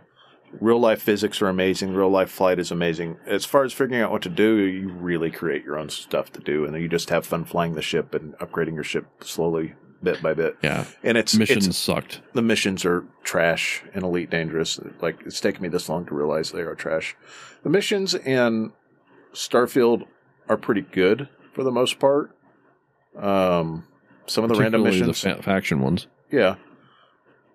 The space dog fighting is very arcadey. It's not bad. It's not great. It could have been, like I said, it didn't have Elite level, but Elite just focused on that one thing, right? And so because it's that jack of all trades and everybody wants it to have the flight of Elite Dangerous, to have the planet transition and load times as, like, again, No Man's Sky does that better than Starfield, but Starfield's a more enjoyable experience. I put 90 hours into No Man's Sky trying to make it fun and never quite got there. And I had fun with Starfield. I went to New Game Plus 4, and at that point I'm doing the same things, and I don't change my gameplay enough like I should if I want to play it that way to make it as more interesting. Now, I did get to the interesting parts of... Can I spoil this game right now? Is this going to kill it for you, Jason, or no? No, you're good. Go. When you beat the game, you become Starborn, and it changes the way the game plays, right? You can speedrun it to get all the artifacts and become Starborn again in about 2 hours and do another New Game Plus. And then it changes the intro again. And then by the time you get to New Game Plus 4... all the characters in my squad were me when I got the Constellation because they'd all been doing the same thing. And so the Constellation quest got really fucking weird. That part was really cool. And nobody else was doing New Game Plus that way, which is why I thought that part was really neat. What hurts Starfield, besides the bugs get blown out of proportion, there's so many people playing Starfield that everybody's discovered every bug imaginable. But it was not nearly as buggy as Fallout 4 when it released. Like, Starfield ran pretty good. I had it crash about 3 times, right? I never had an asteroid follow me. I never had a whole city follow me out of an atmosphere. Like, none of those things happened. I know they have happened to people, but it just... People, for one reason or another, just... There was a lot of hate when it came out because it was a Microsoft exclusive. And for the first time ever, Bethesda wasn't making a game that was on PlayStation, right? It started with Redfall, and Redfall was legitimately bad. And then Starfield came out, and all the PlayStation fanboys were like, fuck this game, it's not coming to our console. Let's just find every piece of shit. Because unfortunately, for people that are 15 years younger than us, there's still that fanboyism that happens between the two companies. And people nowadays are louder than they were even back then on the internet. And so, like, it became a trending thing to hate on Starfield. Even to the point that the game journals just followed the trend because it got lots of traffic on their sites, right? Like, that's a hypothesis of mine. But when I look at the likes on that stuff, and I look at how, like, Facebook and X would, like, the algorithm on it, right, was just article after article bitching about some different thing that somebody didn't like about Starfield, right? And again, expectations. Todd Howard is horrible about this, and maybe one of the most egotistical bullshit game developers ever, right? Again, I feel comfortable saying that because he's done shit in games that, yeah, it just works. It's so dumb. Get a better PC. I got a good PC, Todd. Thank you very much. But, they set expectations really high, and where they failed to deliver is there's only so many locations that generate on a planet, right? And after you visited about 15 or 20 planets, you've seen all the different randomized location events that you can do. And then sometimes you run across weird ones, like there's one that's very much based off Thing. And there's a lot of cool stuff that happens with that, but they needed about 100% more of those locations, or they needed to use something that generated some of those locations. So it wasn't, Space Pirates every time I went to one of those. The game is too easy, right? Like I cranked it up to hard and then sometimes onto very hard so I could get higher level elite enemies so I got better loot. Yep, I did the same. And yeah, there's a lot of load screens. There's not really a lot of danger in space travel like there could have or should have been, right? Like if it went to a high level system, like maybe there should have been like asteroids I had to dodge like once I warped in. Maybe they should do a thing where like once I warp in, I kind of have to like taxi my way into the planet so I can't just, because you basically can create a base, right, where you drop off all your shit and then you can fast travel from that base to any one of the cities as long as you don't have illicit cargo on you. And then there's the whole selling system, which like even when you're at max profiting talent or whatever, like you have to go to one planet and sell everything and wait and then sell everything. And they had a similar problem in Skyrim, but it wasn't nearly as bad. Because all of their games had that problem. It's not just Skyrim. It was Morrowind had that problem. Yeah, there was a fucking mud crab in Morrowind that was specifically to resolve that problem, because it was a mud crab in the middle of a fucking lake right outside the town that you got dropped in, if I remember correctly, or very close to Vivek City, that had like 5,000 gold on it and would buy all of your shit. I did not know that. But that being said, like that's the problem. Like everybody has like 5,000 or 10,000 bucks, right? 10,000 space bucks. Right. And it's really easy to get stuck in a loop of like picking up everything and selling everything and then using your characters as pack horses, right? Like they could have done things that were more interesting with the characters. Like I'm going into a lot of detail because I feel like it's not Bethesda has definitely made better games, and I'll speak to that in a second, but it's like it's a year away from being like a 4.8 game, but if they do the right things. But as it stands right now, for me, it's like a 4.4, but I put well over 200 hours in it. But I genuinely like the game. I just, there's a lot of things like the inventory sorting was like kind of fucked. But like actually playing it just moment to moment in the game was really fun, right? I had fun going through all of the factions. I actually had the least fun with the corporate spy network part of the thing. I thought that was kind of boring. I had the same problem. The pirate quests are pretty fun. The secret mission thing was pretty fun. Yep. Some of the epic space battles were fairly epic. I wish there were more epic space battles. At a certain point, you don't need to. You don't need. Go ahead. I can say of what I've played, I've definitely enjoyed the shipbuilding and piloting more so than I have, walking around bases and doing all that shit. I think that the shipbuilding was great. The ground combat, believe it or not, to me actually felt like kind of a downgrade from Fallout 4. Well, the weapons aren't as neat. No. See, I beg to differ. I think that the guns themselves, there was a bunch of different guns, but they all fired very similarly. Yeah, that's true. It really felt like you had maybe a handful of guns, but there was about 40 variations of those handful. Yeah, and the way they did the tier system on it for the different weapons like could have been handled better or made more obvious. Like, this is the next best one, or this is the top tier version of that type of gun. That was very much RPG-ish, like, so that you didn't become overpowered right away. Honestly, they could have dealt with that by having the damage scale with your level, so that you could find a gun and do you can find guns that have different affixes to them, right? But the damage would scale with your level, so that you could get one that has extra damage, and say if at level 5 it does 5 damage per shot, but at level 6 it does 6 damage per shot, and goes up. Then you don't have to change the gun out so much. And then instead of having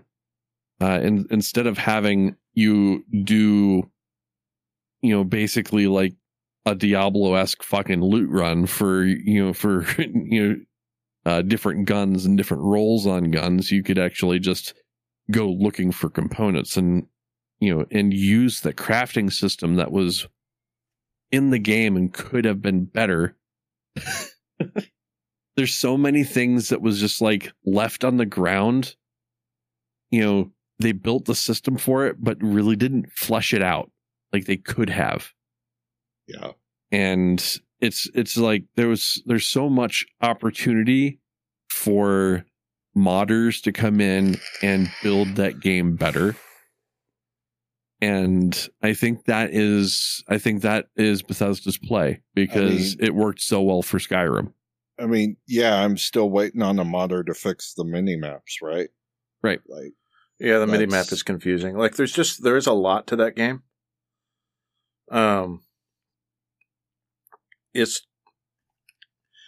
It doesn't meet the expectation with what it's promising, but the moment-to-moment gameplay is better than most space games. Like, if it had the combat of Everspace, like, that would help it out a lot. If it fixed a lot of the randomization, that would help out a lot. If they fixed the way they sort things, that would help out a lot. Like, those are all little things. They gave you more reason to have the automated base. That would help out a lot, right? Like, you've got all these, like, systems that are in there that are, like, 3/4 of the way there that are just not quite there. And so it's, like, on the edge of excellence while still being a good game. It's just not quite there, which is, again, and also putting 200 hours in it, which is on the higher end of, probably haven't put that much time in more than 20 games ever. So that's why it gets the 4-4 for me. Yeah. It's there, and it could have been better. It's not a bad game. It's just Bethesda being Bethesda. Yeah. There's so much potential that they could have done, but they just didn't get to. Yep. Moving on. God of Weapons. That's a weird survivor-like that I like, but is on the lowest tier survivor-likes for me for this year, so I'm giving it a 3.8. Check it out if you want and get it on. It's not that expensive. You can probably get it for less than $5. $5.09 right now, bud. Oh, okay. Well, there you go. That's pretty close. There you are. Next is a title both Justin and I played on Game Pass. Lies of P. That game's excellent. That game is 7. great.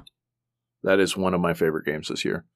That is one of my favorite games the last 5 years, honestly. Like, there's not a lot of games that do Souls as good as Souls. It does Souls as good as Souls. It is the closest thing you're going to get to Bloodborne ever. It's a little bit more approachable. It's a little bit more linear. The parry window's a little bit better. It doesn't want you to dodge as much as everything else. Once you get used to parrying in that game, like, it's game over for everything. 3-shot the final boss. But it is hard Souls, for a while. It is Souls with an actual linear story. And a linear path. So you can just... Which, to me, is the best upgrade you could give a Souls game. To me, it's a little bit of a downgrade, but I understand. Like, if you're wanting to get through it and, like, 100% it naturally, it's kind of easy to do that because the path is there. It's not hard to figure out where you need to go next. Like, it signposts everything pretty well. It lets you explore the levels pretty well. It's not a whole lot of Metroidvania go back to this level except for a handful of times. The story's done pretty well. It is a newer studio. It looks and it runs great on PC. And it's got very tight timing on the controls. Like, it's just a really well-crafted game. I like it a lot. Eventually. It was great. You gave it a 4.7. I give it a 4.5. I definitely had a great time with it, and that's the highest ranking I've gave a Souls game. so that I actually got to play. Yeah, you need to play I've Elden still Ring. not gotten to play Elden Ring yet. So, the best game that's almost ever come out. right. Next, Moonstone Island. Pokemon Stardew Valley. It's a 3.9. So it's decent.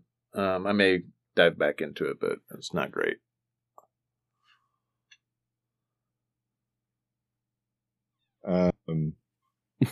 Lamplighters League.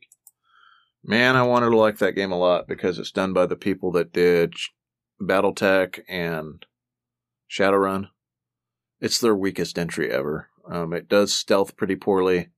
It also didn't work very well. It wouldn't save my game on Game Pass. And so I lost hours of progress. And after trying and running through the same 2 hours 4 times, I uninstalled that fucker. Broke as fuck, man. 3. Damn. Not worth your time, guys. Sorry. All right. Sea of Survivors. That takes a while to get into. And once it makes sense, it clicks, and it's cool. It is a very cheap, very simple game. It's not as cool as Vampire Survivors, but it is Pirate Survivors. It's cool. I'll give it a 4. Survivor likes. Oh my god. Okay. All right. Endless Dungeon. So Dungeon of the Endless, which was the prequel to this, is a better game. And it's simpler, but has a lot more variety and a lot better run variety. There's something about the randomization on the levels in this game that make it feel very samey. I've basically beaten the game 4 times, and I don't even know how much time I have in it. I want to say like maybe 20 hours, which is crazy for me because I think I sunk 60 or 80 hours into Dungeon of the Endless. Let's say Endless. I want to type it in. How much time do I have in it? 18.6 hours, and I beat 3 runs. Yeesh. There's something about it that's just not nearly as good. Dungeon of the Endless, 48 hours. And that was beating it multiple times. 4. I'm never going back to it. I had some good runs, but I'm never going back to it. 4. Lord of the Rings, Return to Moria. I want to like that game so much, but I don't. I'll explain. For a game about mining, you can only mine in certain spots. It never wants you to build an epic base. It wants you to progress from zone to zone, finding the materials you need to do by mining, but never really wants you to put enough time and effort into your base to make it cool. There's not any, to my knowledge anyway, no traps or anything that you can set up around your base to help dissuade the hordes of enemies that come at you. And the combat is god awful. Well, the combat is bad. I was saying it was rough when I was really trying to like it. Looking back on it, the combat is some of the worst melee combat I've ever played in my entire life. It looks cool. I love how the fact that the dwarves sing. I like the attention to lore and all those details. But the progression and the moment-to-moment gameplay is just not there, man. 3.5. It's a disappointment. All right. Damn. Here's another 3. We're gonna go to 3. Contender. Alan Wake 2. I haven't beaten it yet. It seems like it's going to be really good. We'll see if I beat it next week. It may be one of the best games ever made. I don't know. I'm a pussy. I'm 9 hours into that game. I got to go into this basement under a fucking barn. And I have worked on a completely different game in anticipation of not going to the basement.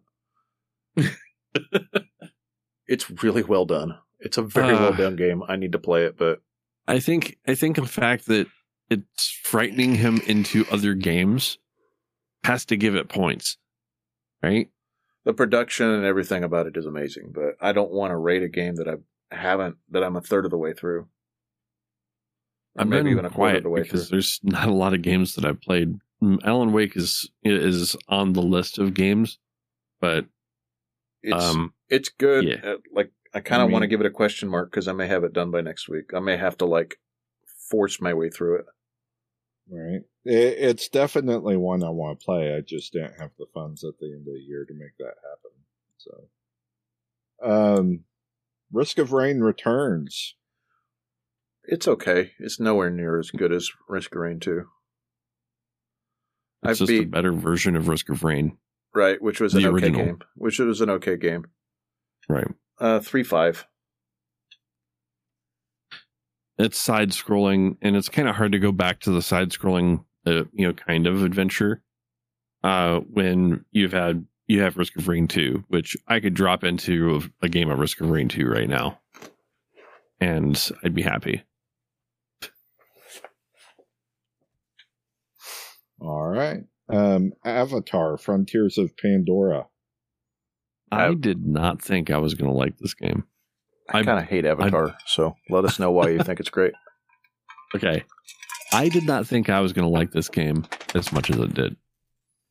I actually kind of bought this game and I said, I am bored enough that I'm going to play a big Smurf game and hug some trees and do some things. Like, I'm not the biggest fan of Avatar.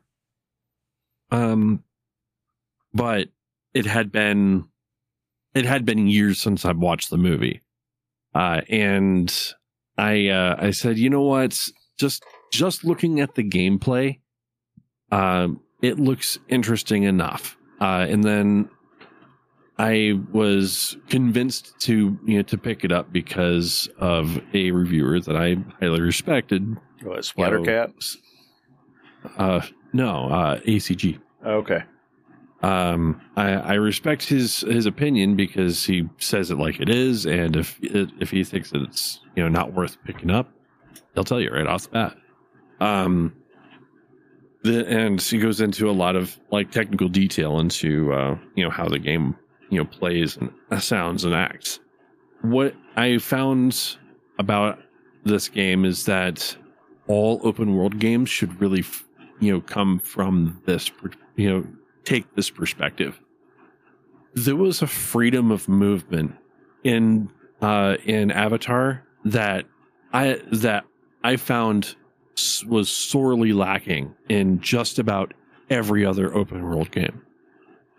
Like, I don't expect everybody to be 7 foot tall, right? But in this game, in Avatar, if I'm going in a direction and I jump, I don't awkwardly bounce off of a fucking rock if it's not there. It automatically kind of mounts a cliff face or onto a branch or something like that. If you're within logical reach of something, your character's going to try to grab a hold of that rock face or whatever and try to move up from there.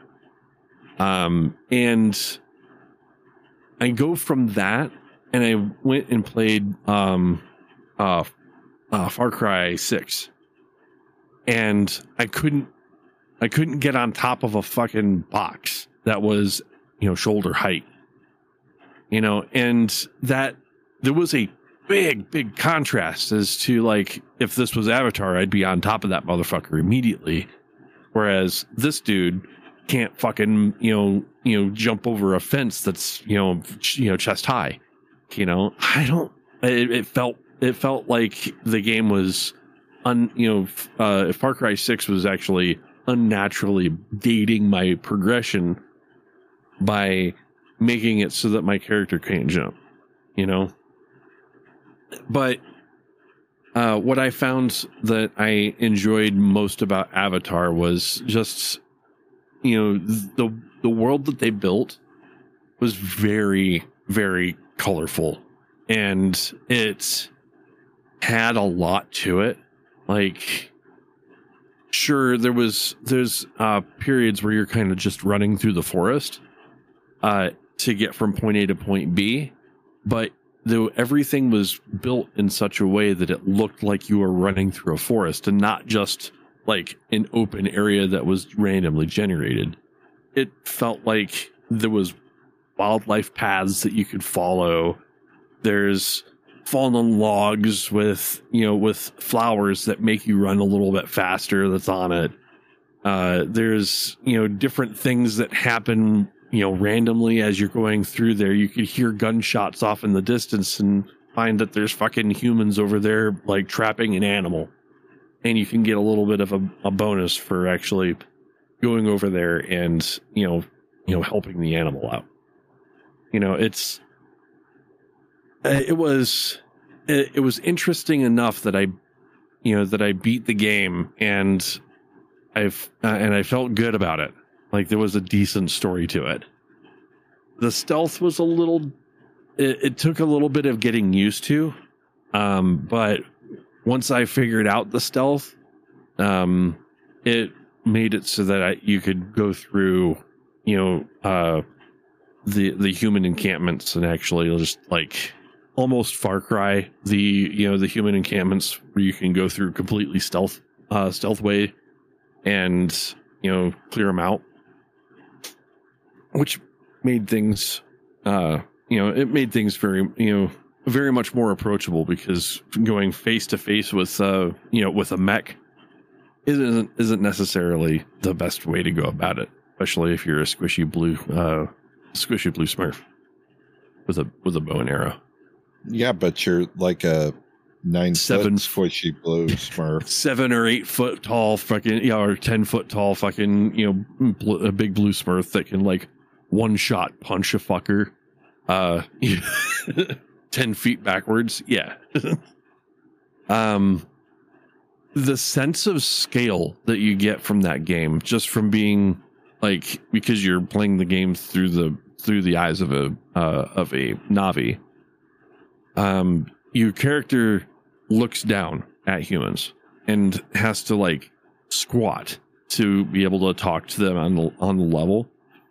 And that was kind of, it was kind of neat, because once you're out in the forest, everything kind of feels like normal, but when you're interacting with humans, they all look small. So it's an interesting, they do some interesting things with scale in that game. I don't know. I thought I was going to hate it. I thought it was just going to be like, because it was an Ubisoft game, I thought it was just going to be like, oh, this is Far Cry Primal, but it turned out that it was actually relatively enjoyable to play. The story didn't really piss me off, all that much. And I'm a bit more, open-minded with, to the Avatar movies than say Justin is. But I'm not necessarily like, I love those movies, those are awesome. No, I'm like, okay. As far as a sci-fi, movie is concerned, it's not the worst sci-fi movie I've ever seen. Right.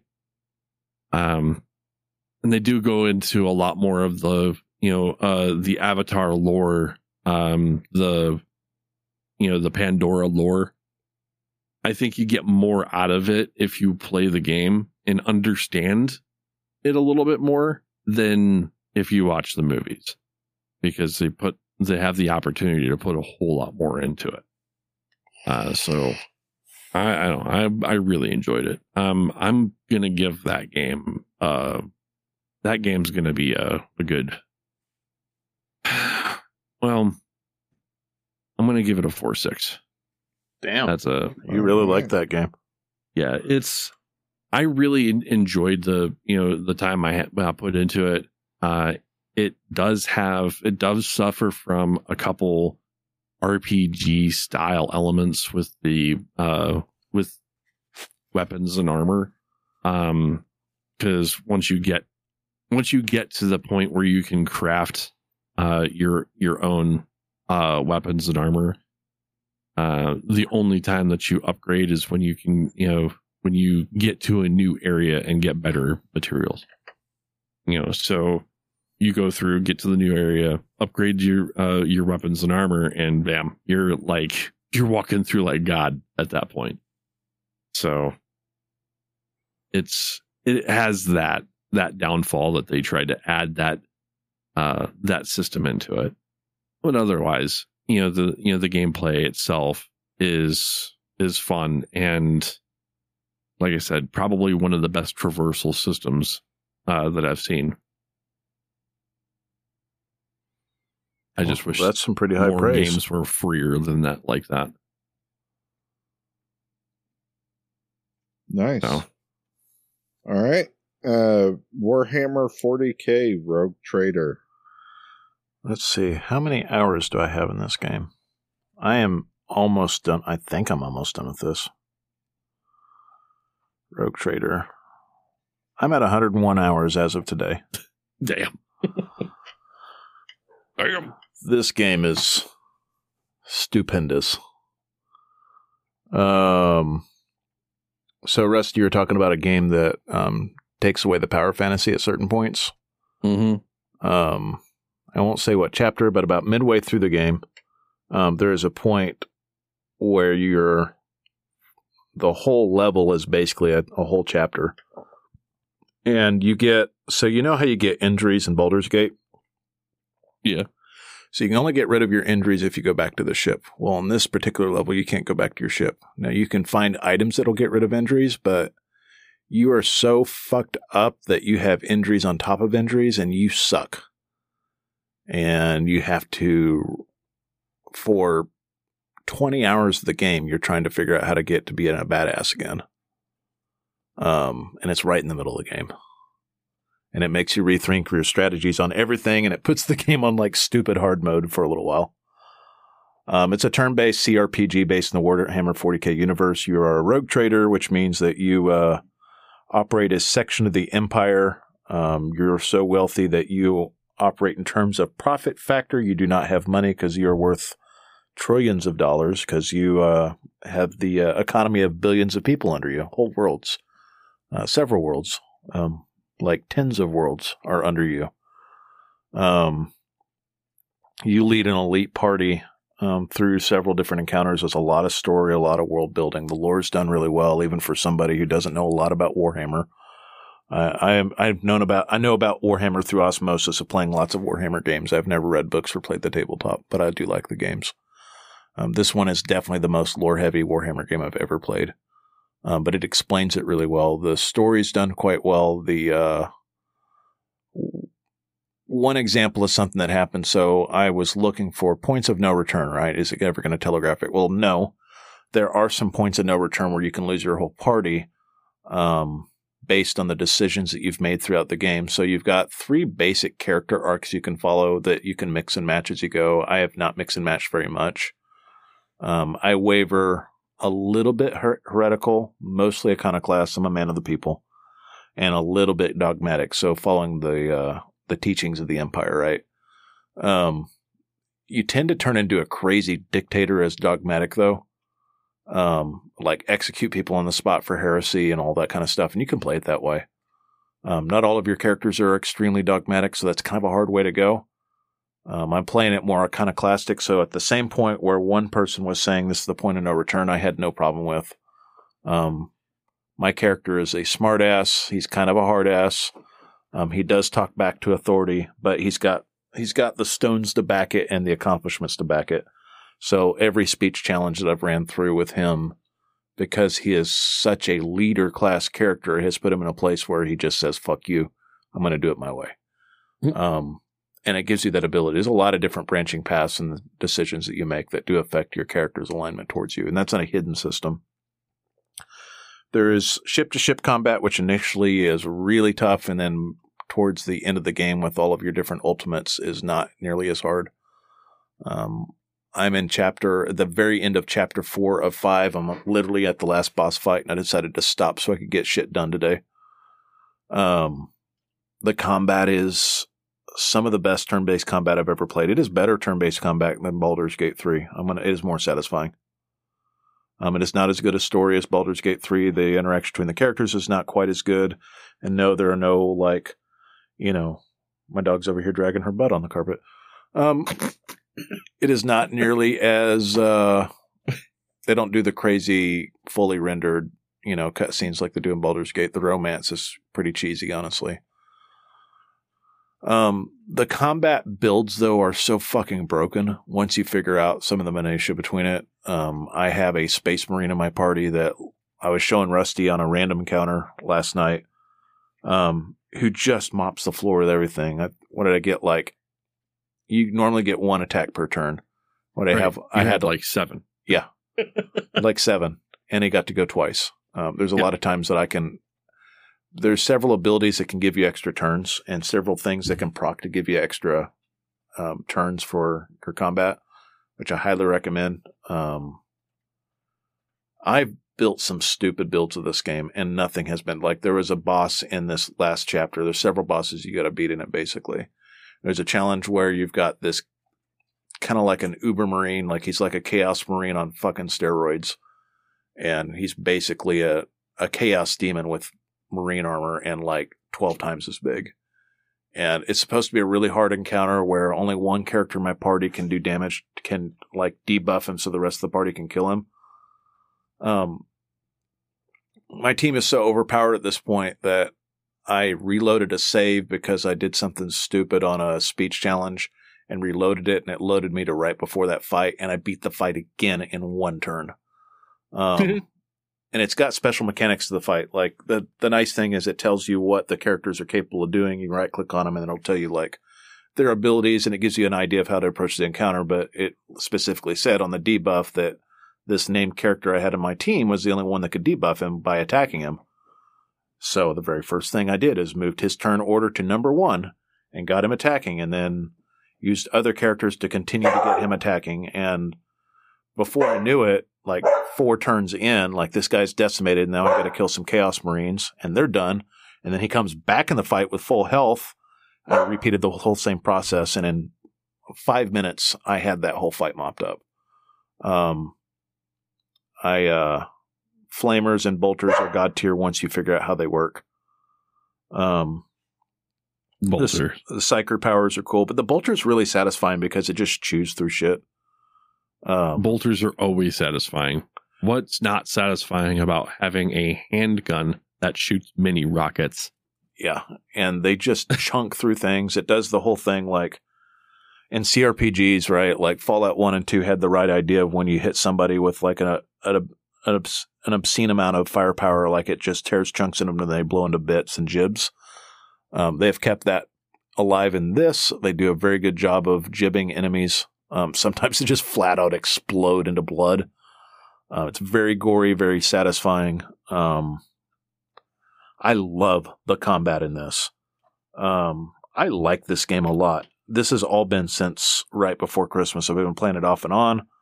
And then to avoid playing Alan Wake, I played this a lot more. And then I've been playing it every night while I talk to my girlfriend, like just obsessively. And I did not realize I was at 100 hours until I looked at it. Well, last night I was in the 90-hour range, and then I've been playing it all day on one station that I've been working my way through. It's a fantastic game. It's a 4.8 for me. It is so good. I'm looking at the size of a bolter round just because, you know, the internet has this information. It is a 19 millimeter round, a .75 caliber.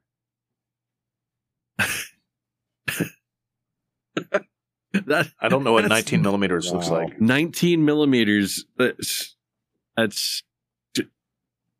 I don't know, man.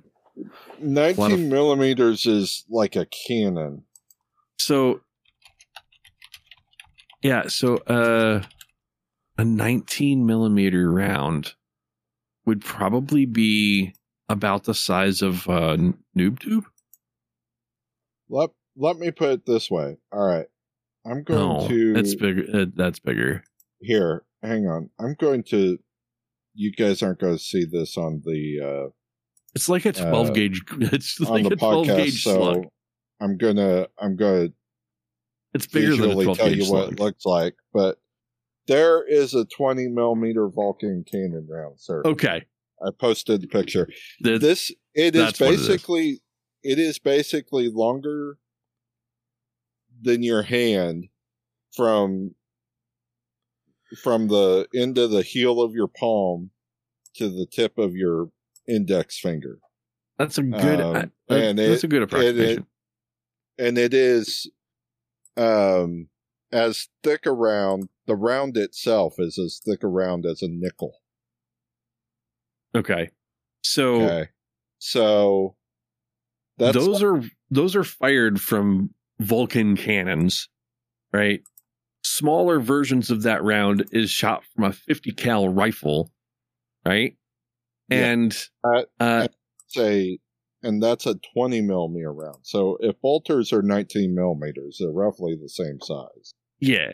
So you're looking at something that is fired out of a Vulcan cannon, but scaled so that it fires out of a relatively large handgun. Like fucking Space Marines wield them in one hand. Yeah, it just... I mean, that quote handgun in scale is larger than most submachine guns, sir. Yeah, well, yes. I mean... Even the bolter pistols in this game are immensely satisfying. Right. Like, for reference, so my sniper rifle, I'll give you an example, right? I can get some really big hits on a really debuffed enemy for 250 damage on a single sniper pistol hit, right? Or I can get 8 hits at 75 damage with my bolter rifle. That continues to build up power because that's how the bolter builds work. The more you attack, the more deadly they get. And they penetrate, so they penetrate through enemies and hit enemies behind them. And you fire it in a cone, and so it just devastates little groups. But what I'm getting at is the combat's very satisfying. It's more satisfying combat than XCOM. And that's why I've been playing it so much. Is the combat's really good. The story's pretty good too, and the ship-to-ship combat's decent, but it's not as satisfying as the moment-to-moment ground combat. I've gotten dialed in so well. I'm not afraid of any encounter. I'm about to hit this boss battle. I doubt I'll wipe. If I do, I made some really serious fuck-ups where I didn't pay attention to what the debuffs were from the main boss. I've even had fights where, if you get ambushed, you can't place your enemies, or you end up going after all the enemies go. And those fights, I tend to struggle a little bit, but as long as I have, one of the leader characters alive and one of the characters that I can cast multiple turns on that have the ability to just, rip through enemies, I'm golden. I had a fight before I had this guy with one of the, I guess she's a Valkyrie, but anyways, she's also badass. Also badass with a bolter or a sniper rifle. And I actually prefer to play her with a bolter. She just racks up so much more damage with it. The Battle Sister? Battle Sister, yeah. I pair her with a bolter and a really heavy flamethrower. The flamethrower is great. Fuck with Battle Sisters. Yeah, the flamethrower is also badass too because it just roast shit in a big cone in front of you, and it does massive damage. It's just one shot, but one shot on 8 enemies for a third of their health is a big deal. And I can get 3 to 4 shots out of her, so she can wipe out whole groups by herself. Or my freaking navigator, as I was showing you last night, right? Pulled everybody into a little spot and then blasted them, and it just deleted 6 or 8 guys all at one time. And when you do big damage, the game slows down to accentuate the weight of the hit, which is kind of neat. The spells look neat. Everything about it's just neat. It's a good game. It's a really good game. If you're jonesing for something after Baldur's Gate, the story's not going to be as good. It's one of the best CRPGs I've ever played, though. I like it better than... I like it better than everything than Wasteland 3 and Baldur's Gate. It's got more satisfying combat than Wasteland 3. It's just Wasteland 3 has a lot better decisions. And it's about half as long. Anyways, should we take a break? All right. Yeah, I think it's time for a break, and then we can kind of get into We'll figure it out. Feel like should be on the list, what shouldn't be. Alrighty. We'll be back.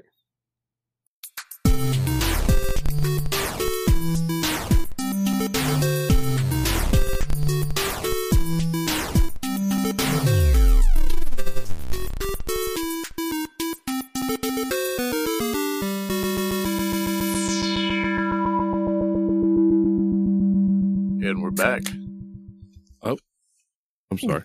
I cracked a new ear. You cracked a new can like we're 2.5 hours into this. Wait, no, we were just starting. It's the Tiltcast. Yeah. It's like a double episode. If you made it this long, you are a trooper. Yeah. This is like old school podcast long. Like longer than old school podcast long. Yeah. This used to be like a pack and a half long. Yeah, so what we're going to do the is... fucking silence was killer right there. Wow. We're trying to do is we're trying to sort through what our top 10 is, and somehow... Yeah, you got to fix that top 10, Jason. I'm working on it. Just go over your personals. I'm working on the tiebreak math based on our personals. So go through the personals. So we have personal top fives out of all of these, and I guess, Rusty, do you want to go first, or do you want me to go first? Go first, talker. All right. Sorry. So the joke that's been this whole time is Baldur's Gate was already Game of the Year, so this is the second best Game of the Year podcast. Right. And we didn't even talk about why we liked Baldur's Gate. We'll get to Actually, that. We should lead with that, yeah. Yeah. Why is Baldur's Gate is our number one? It is. Hands down. This is the best CRPG ever made. Yeah. It's damn good. It revives CRPGs to a mass appeal, which is crazy because those haven't really been. We've had a few. I'm the one that usually picks up on them. They haven't been that popular though, right? Like we had Wasteland 2 was kind of a pickup or revival game. You had Pillars of Eternity that picked it up, and then Torment, and then Tides of Numenaria, and several others that were all good. Wasteland 3 was pretty good. They all have pretty good acclaim, but not the sales numbers, right? And there's even hints that major video game retailers like GameStop and others were intentionally poo-pooing the idea of even selling those types of games. But Baldur's Gate 3 came from a smaller, independent from a major publisher. Well, no, they have a major publisher, but Larian's not a big company, or they weren't until this game. Mm-hmm. And they made a very well handcrafted RPG that gave the player a lot of agency, a lot of consequence for choice, gave a lot of options for all encounters, gave a lot of good synergy between things, did really cool things with dice rolls, had a really interesting story, had really good battle mechanics, had really, I think almost everything's voiced in the game. The narration of the game that kind of tells you what's going on is one of the things that I don't know that a lot of other games have done. I can't think of any off the top of my head, but that is very interesting. A lot of people. Even the narration was great. Like the narrator chick had a DM quality, like, appeal to how she would describe stuff. It was great. It's the only game I've ever played that actually felt like I was playing D&D. Yeah, and I think that's the key. Is it lets you have some of that fun, and I think the narrator is a key to that. But the way that it lets you break the system's rules, the way that you would on a tabletop, also helps with that. The way that you can just throw people as a weapon, which is something that we've joked about. Rusty the horse trucker, right? Yes, like that was an option in this game, right? The alignment, the way that you could re-roll the characters, the way you could change everything around to better suit your needs. The conversations between the characters, the fully animated, like close-up action scenes and story scenes that play out through the game, right? Like there's a strong connection between the characters that you don't get in a lot of other games. The NPC companions are fantastic. The quests make sense. There's not a lot of fetch this kind of stuff in there. There's a lot of, I thought that was going this way, and now it goes this way, like the hag in the woods, right? She starts off as just somebody you're talking to, but you notice something's a little bit off. You roll the right checks to figure out that something's off, and then suddenly you're in the woods facing a hag that like eats people. The way that you can like completely skip encounters or only get people through certain means, certain companions only come if, you know, like you save certain people, etc. Right. Just everything about the game works so well. I agree that the pacing in 3 feels a little bit weird, like do all these side quests, but we're at the end of the game. Not really. We're at the halfway point, but it really kind of feels like the end of the game. But no, I want you to talk to every NPC. That was a slog. But it was. It's a slog on an otherwise mastercraft of a game. And like, I think, you know, that criticism's been heard really loud. But that's the criticism. It feels more like everything up to that point was, you know, fairly linear. Like you didn't have much deviation in your path. Once you get to Act 3, it kind of opens up so that you can kind of do whatever you want. And the way that I took it is that's kind of how a D&D campaign goes. They get you on a linear path to get you where you're supposed to go, and then the DM's like, go wild, do what you want in whatever order. I'm here to react to you, right? So it wasn't super jarring for me because I had some experience with that, and I'm okay with a sandbox feel, like talking to everybody. I mean, if you think about it, Morrowind, you had to talk to everybody. They didn't tell you who to talk to. Right, but up until that point, you had these smaller groups of people that you talked to everybody, and so you could talk to everybody inside of a few minutes, right. Whereas you kind of had to remember who you talked to. There's probably quests that I missed in the first part of Baldur's Gate when you get to it in Act 3, because I just couldn't quite figure out what was going on with the house. I knew what was going on with the circus. I mean, I did all the things with the circus, but there was a house with like slave labor or something going on over there, and I never quite figured that out. But that aside, like, again, that part being a little bit of a slog, the way the game handles so many different things and the way that you can kind of, just like invisibility being as powerful as it was, the way you can use just like basic D&D spells to kind of break the game, right? Just like the haste potions. Yes, haste potions. Haste potions like kind of broke the game. And it breaks the game kind of in the same way that I'm talking about having multiple abilities pairing for the game that I'm playing with Warhammer, right? Right. There's in the best power way. Fantasy stuff that you can do with it. And the power fantasy stuff's what you want to do in those type of games. I feel like I could play it again on hard and feel pretty comfortable with it. Now that I understand that the system's a lot better, and like once you've gotten into the meta and you've played it for so long, I don't know how many hours I put into it, but well over 100.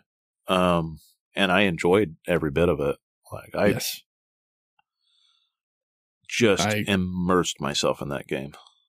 Same. I couldn't. I had actually gotten into an argument with my boss at work, and I'm like, I don't want to be here right now. I'm finishing what I'm doing, but I don't really want to be here right now. I would much rather be playing Baldur's Gate 3. Just let me do my job.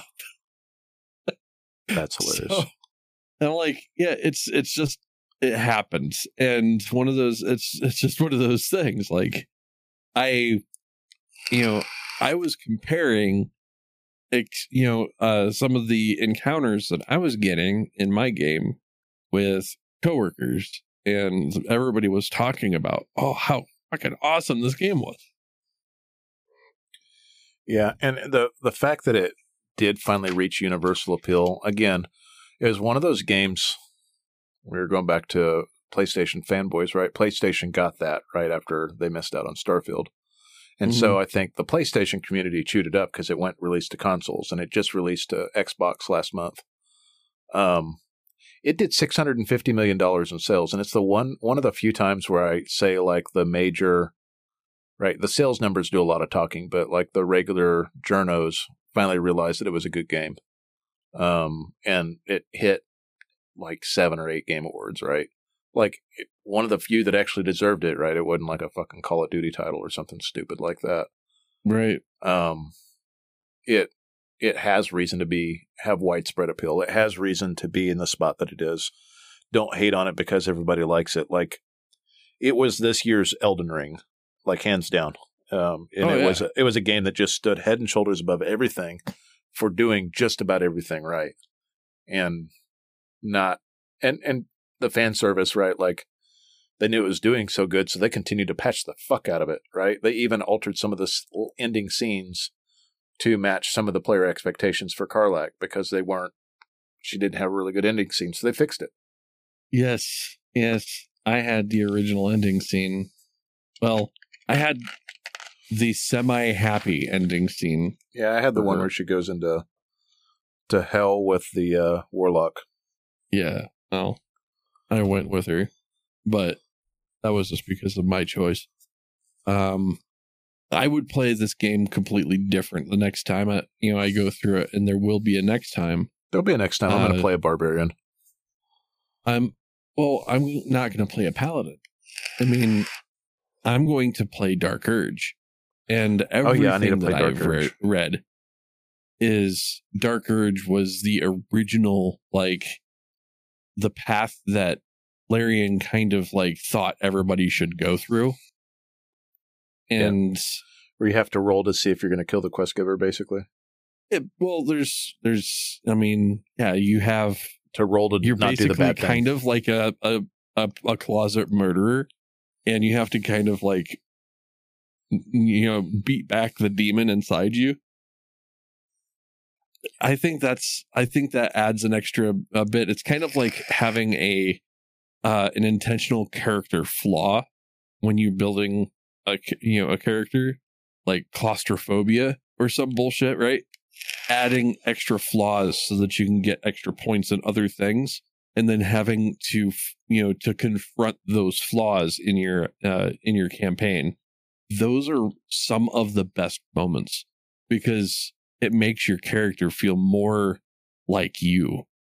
More believable. Your character's not fully a badass. Yeah, and that's actually something that In Exile, I think, pioneered. So if you go back to original Fallout games, you had quirks that had positives and negatives that made you play the game a certain way if you chose those perks. Mm-hmm. And they continued them into the Wasteland series too, which I thought was great. There's one that gives you special powers, but it makes you fear clowns. And sometimes clowns show up in your encounters and then scare your character away, so you have to fight with everybody else. But having like major positives with some major negatives that make you play. Like there's one that's called Jinxed. And I think of the Jinxed one, sometimes your gun will blow up and you have to repair the gun. But it does damage to you, but you also get like increased damage or something crazy like that. But like, I can't remember all of them, but they're not as fleshed out as the Dark Urge, but that's something In Exile's been doing for quite some time. Is giving you positives and negatives with a weird way to play the game. Just to give you some different flavor after you've beaten it. It's, gives you an extra level of challenge. But all that being said, like Baldur's Gate is just a mastercraft game, and it's just like Elden Ring was destined to be last year's game of the year. Like there was no getting around that. That was last year, right? Yes. Yeah. Yeah, that was last year. And seems like 2022. But such a good year for that game to come out for me. I'd just broken up with my fiance and had tons of time to play games again. And I just absorbed the fuck out of that game. But yeah, Baldur's Gate 3 easily head and shoulders over everything. There was no way that anybody was going to beat that. Now, quickly going through my other 4, because I don't want to absorb the rest of the show, and I want to get to yours and Jason's top 5. I I put Warhammer 40K as my number 2, even though I haven't quite beaten it. I'm like at the very, very end of that game. I have over 100 hours into it. Huh? Rogue Trader? Rogue Trader, yeah. Okay. That has the most satisfying combat in a CRPG that I've ever played. Has better combat than Baldur's Gate, just not quite as good at questing, etc. Like, those things are not nearly as clean. It is, compared to Baldur's Gate, it is very much a budget title. However, it may be one of the best Warhammer games I've ever played. It's fantastic. And if you haven't played it and you're looking for something to scratch a similar combat itch, is Baldur's Gate in a completely different universe, like I think it does quite well. Diablo 4, it's my favorite Diablo game. I could go back to it right now if I didn't want to finish Warhammer, which I'm going to try to get close to that this weekend. Diablo 4 is just good. I liked the story I liked all the cinematics. I liked the way that finally had cool classes again, right? The Witch Doctor was kind of lame. The Necromancer's fucking cool. The Rogue's fucking cool. Those are the two that I've played the most of. I've genuinely liked my time with it. Season 1 was trash, but Season 2, they fixed a lot of that. The vampire thing is a little bit cheesy, but it worked. Gives you some extra cool powers.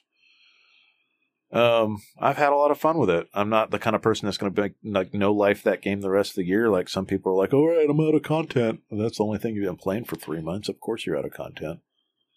All right, go back to it in another season and play it again because it's a good one of those like let's just go kill shit games. And it's a power fantasy. I like power fantasy games.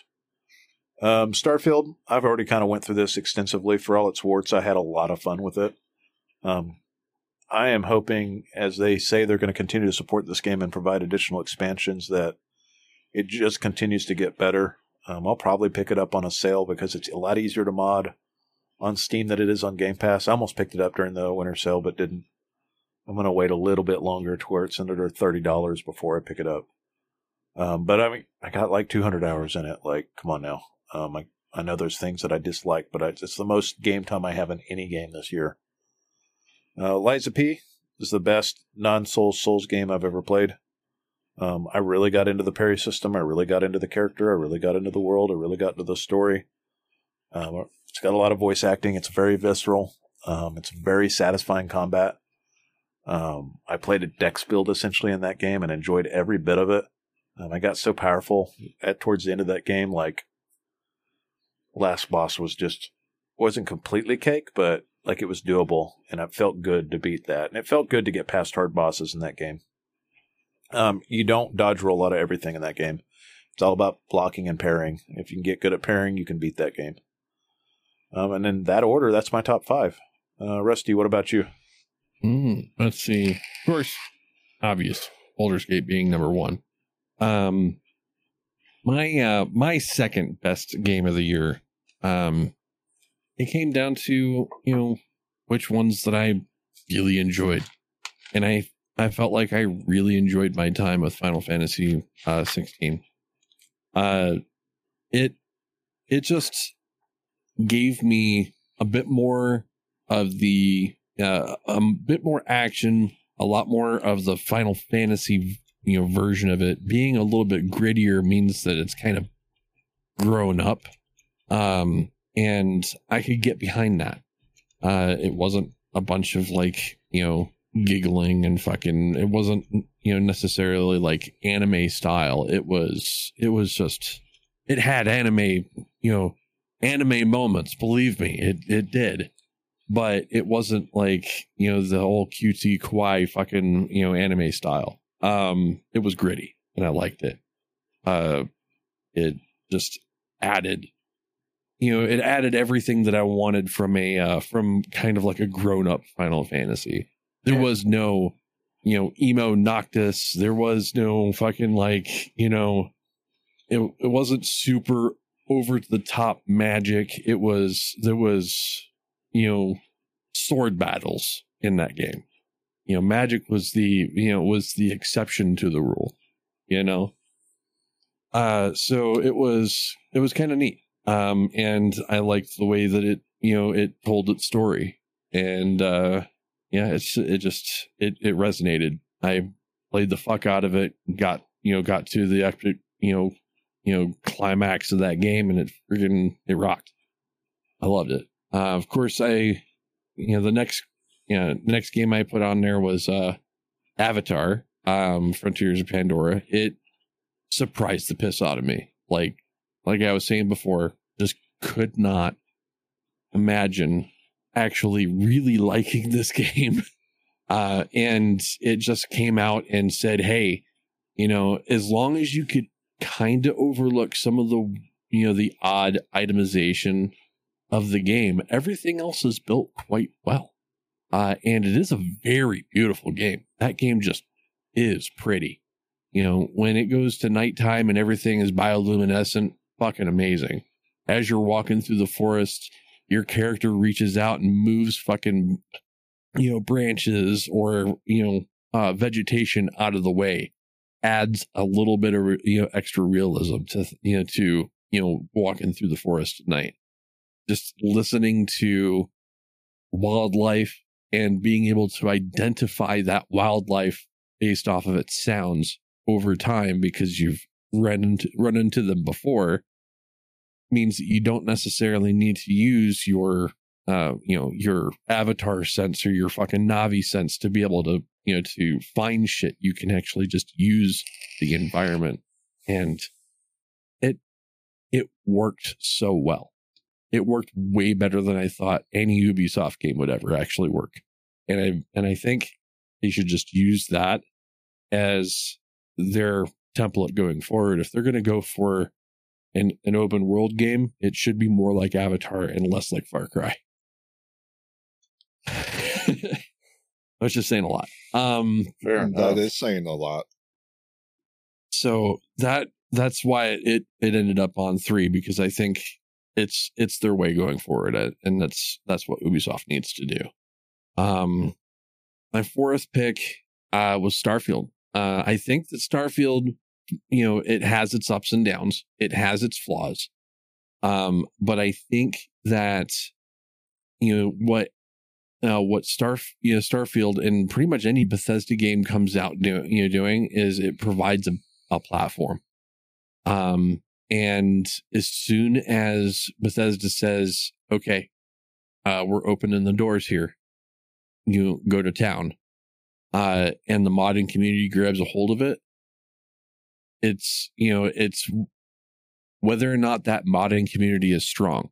Like if the game falls flat, it's not going to have much in the way of modding.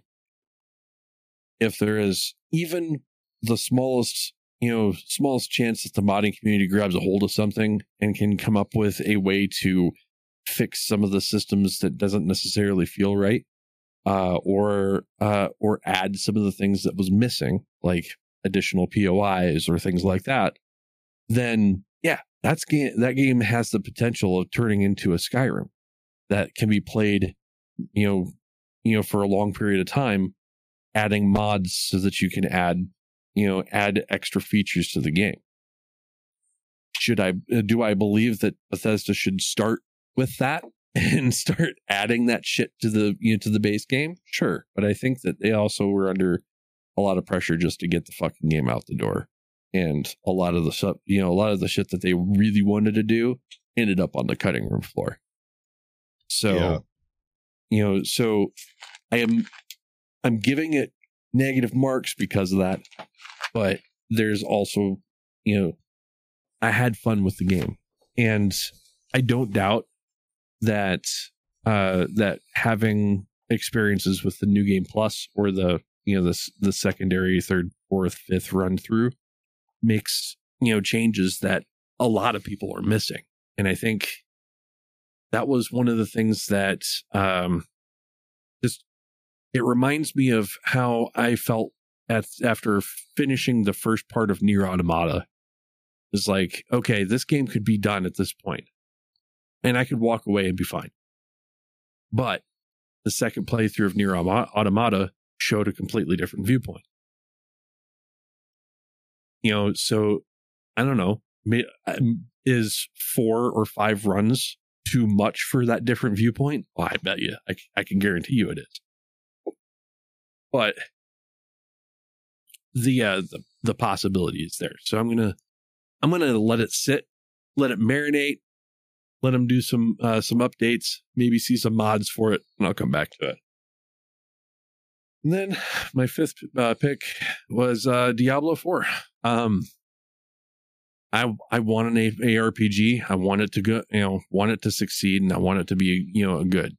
And Diablo has taken a lot of my time this year. I've had a lot of fun going through and experiencing, the story was great the first time through. It's kind of a slog the second time through, I'll tell you. But there is a lot of good story to it. Like some of the, Blizzard has always done some really great, fucking, computer generated fucking movies, essentially. All of those things are great. Their delivery for it was better than Diablo 3 for sure. And this game is a bit more approachable, has a lot more functionality as far as like different builds, but not as many as, say, Path of Exile. It only reads this far down on the list for me because it's not a game that I could actually sit down and play no life.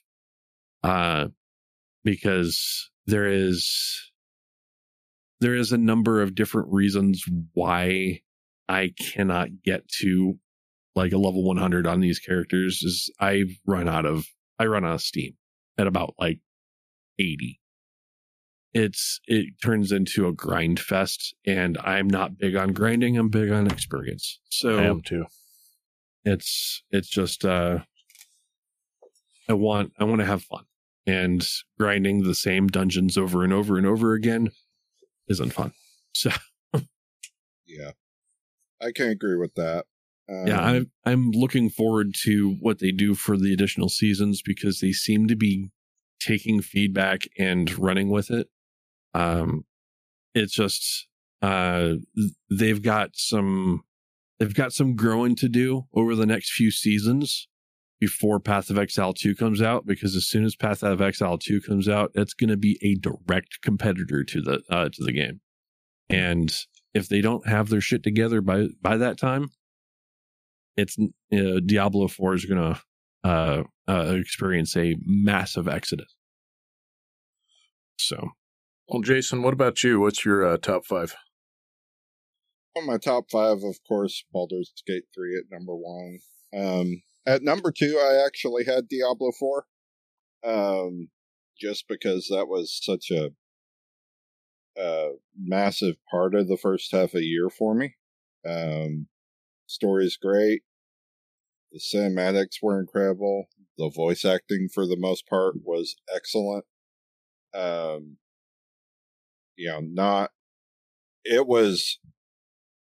voice acting in that game was only outdone by Baldur's Gate 3 this year, as far as I'm concerned. Just for the amount of game that there is. My number 3, for all the reasons that Justin said, but also just the fact that it was a complete game and I had no issues running it at all, is Lies of P.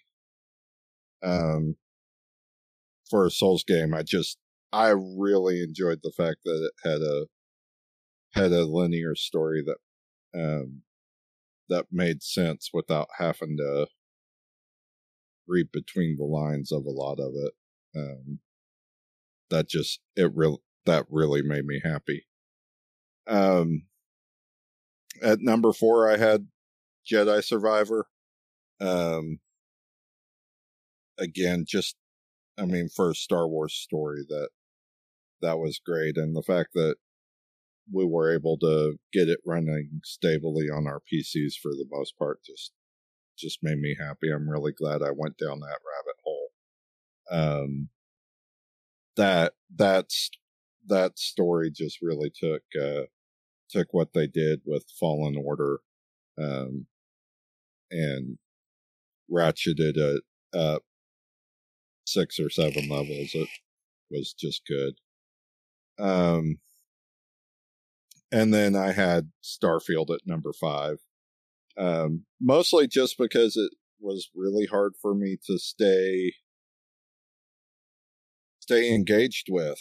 I feel like on top of the things you guys have mentioned with the inventory management, we've mentioned with the mini-map, some of the what are relatively small mechanical failings.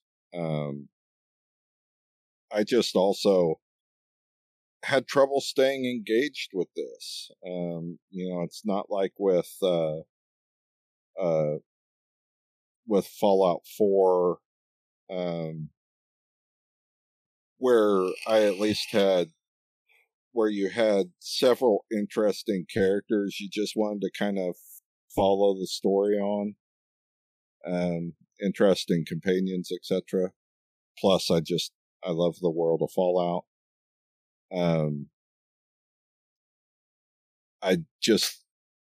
A lot of the NPCs I didn't feel like were as interesting, especially with the companions I've run into so far. Some of that you're living with rose-tinted glasses as somebody who's just recently played 4. Yeah, but I mean, you got to admit they kind of hit it out of the park right away with Valentine. And, Valentine's the only good companion, and the reporter. Everybody else is pretty meh. Especially, what's his name? The guy that sends you on a quest to go help a settlement all the time. That guy. Oh, God. Oh, yeah. No, Preston Garvey is the worst one. Yeah. Oh, my God. He'd be mid-quest and be like, if you take him as a companion, like mid-quest, he'll be like, hey, there's a settlement. You're like, dude, like, come on. I'm in the middle of a quest doing something else. It'll like zoom in on his face and he's talking about the settlements. And it's like, we don't have telephones. How did you find this out? Maybe he has telepath. You had Valentine, you had the reporter, and I actually really liked the chick you saved from the Fight Club. And I've played that game multiple times, sir, so you can't necessarily, over multiple years, so you can't necessarily say it's all rose-tinted glasses. I'm just saying I'm playing it right now. Yeah. I mean, I played it again back in 2021 and still enjoyed it just the same. Anyway, I just felt like the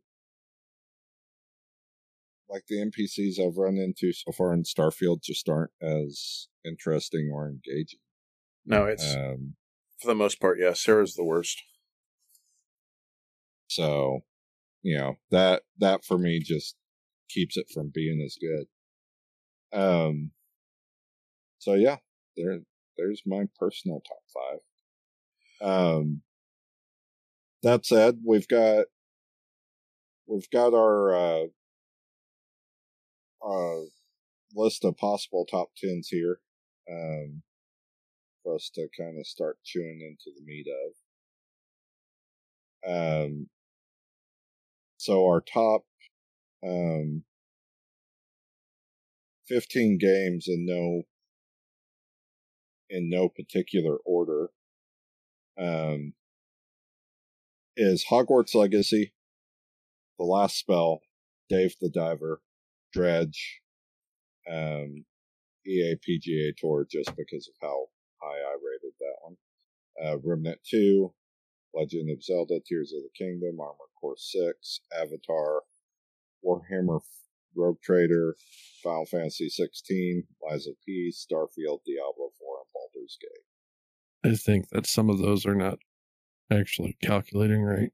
I think some of those, I think Star Wars should be on that list, and it's not. And I kind of agree. I don't know why Last Spell is on that list. Right. I think some of the calculations are fucked. Well, I mean, that's what because I have to put in tiebreakers, right? Because a lot of these games only have like one person play and give one score. Mm-hmm. So,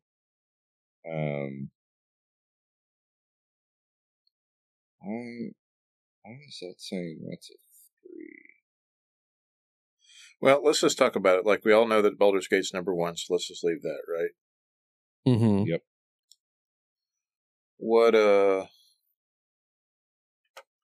we do the math to just give us an aggregate of where we're at with our stuff. That doesn't mean that that's what our final thing's going to be. Exactly. Let's just say top 5. I think Diablo belongs in the top 5. What's everybody else say? I agree. Sure, it's on all 3 of our top 5s. So yeah, of course. Just in a different position. Same with Starfield. Yeah, I don't know that Starfield's our number 3. No. I'd be comfortable moving Starfield down to 4 or 5. What do you guys say? Mm-hmm. Yeah, I would say 4 or 5 at least. Oh, absolutely. I'm good with it at 5. I think we've got 4 games that are better than that. With everything. Okay. Where should we put Diablo? I think Diablo would be a good 3. I think Diablo's 2 or 3. Yeah, that's. Let's put it at 3 for no starters, because I don't know what's number 2. No, we're gonna have to fight for 2. I think. Yeah. Yeah, probably. Hang on. Let me get rid of some of this.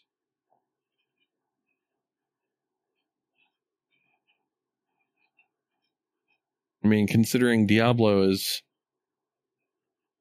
an aggregate of like Jason's 8. Jason's 2nd, your 3rd, and my 5th. It sits right at 3. Okay. And I think the problem here is that number 2, basically the second best game of the year, has to be figured out. Yeah. Not working. Oh, I see what happened. And that's the sad thing is that all 3 of us played Diablo 4 and liked it. Right. We all 3 played these games, so 1, 3, and 5 kind of fit into that list. Now it has to be a personal item, I think.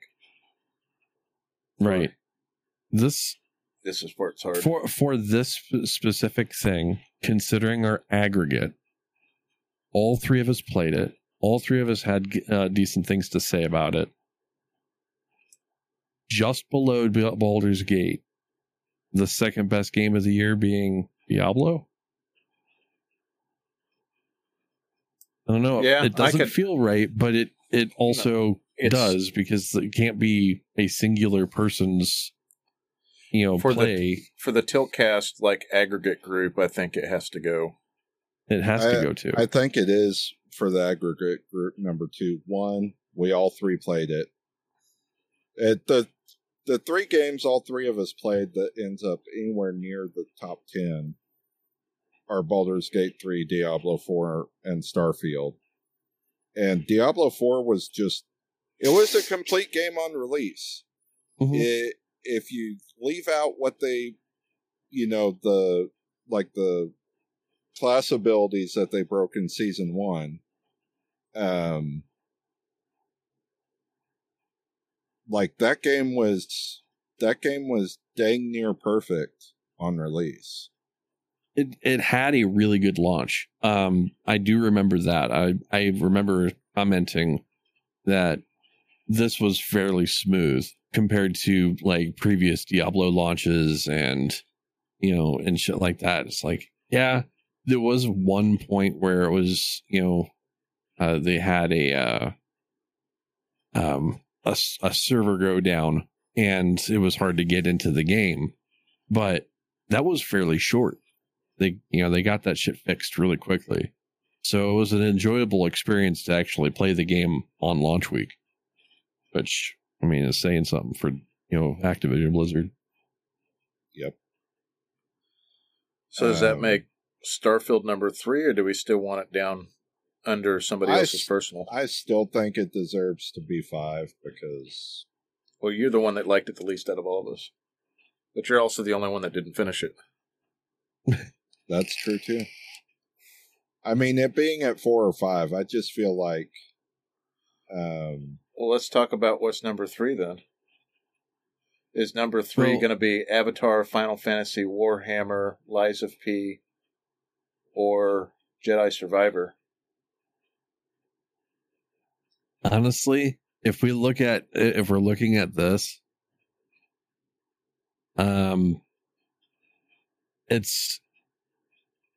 okay with doing one of these three. So, or these three for the for 3, 4, and 5. Right? We're on a podcast. You have to explain what those 3 are.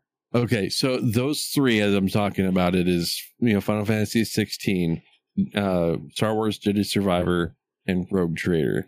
Those, if I was to look at those based off of our picks, well, actually, Lies of P too. So we'll put those 4 in there. I'd say Lies of P for number 3. So Lies of P, I would say number 3. I agree. That game was just great, and it was complete at launch and no issues. The only reason why I didn't play Lies of P is because I was playing something else, or I was still going through Baldur's Gate, I think. It's an easy 50-hour game.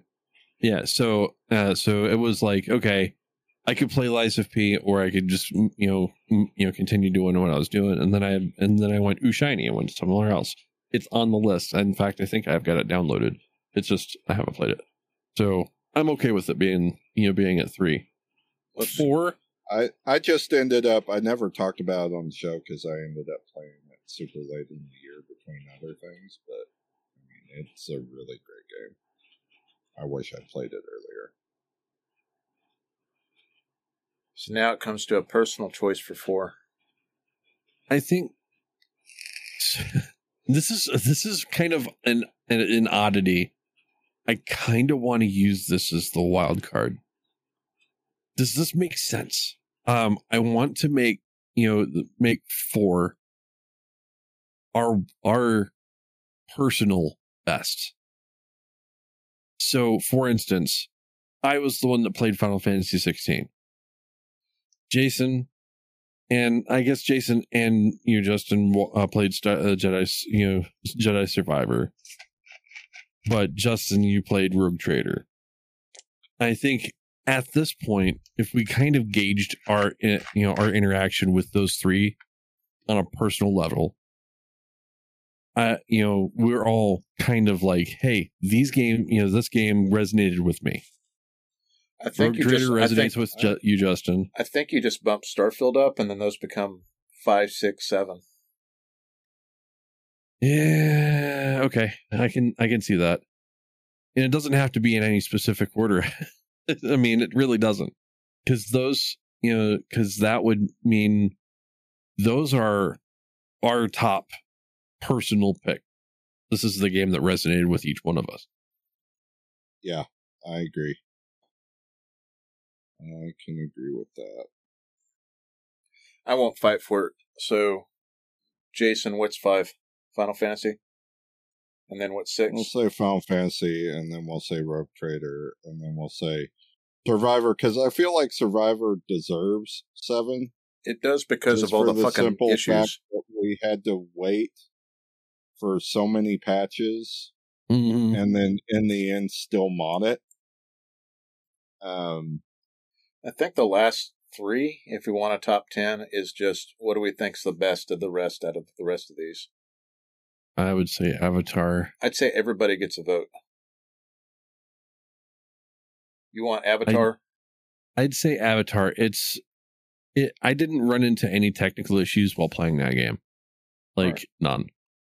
I say Remnant 2. Remnant 2 was, was a good pick as well. So throw Avatar on there wherever you want. Remnant 2. It's definitely, both are deserving in the top 10, I think. I mean, I've seen a lot of Avatar's live gameplay. And I've played like an hour of Remnant 2, but that's not enough for me to really weigh in on the conversation. And I mean, you're the only one that played Zelda, but you really liked it. Would you say Zelda? I think Zelda's better than any of the other games we have remaining on here. That's fair. You can throw Zelda on there. And just by what you and Rusty ranked some of the remaining games personally, I ranked this higher than any of those others. Okay. The Last Spell or Dredge or even Dave the Diver. Like, I mean, I would almost fight for Armored Core. Or, I mean, there's Armored Core too. But I'm the only one that played that.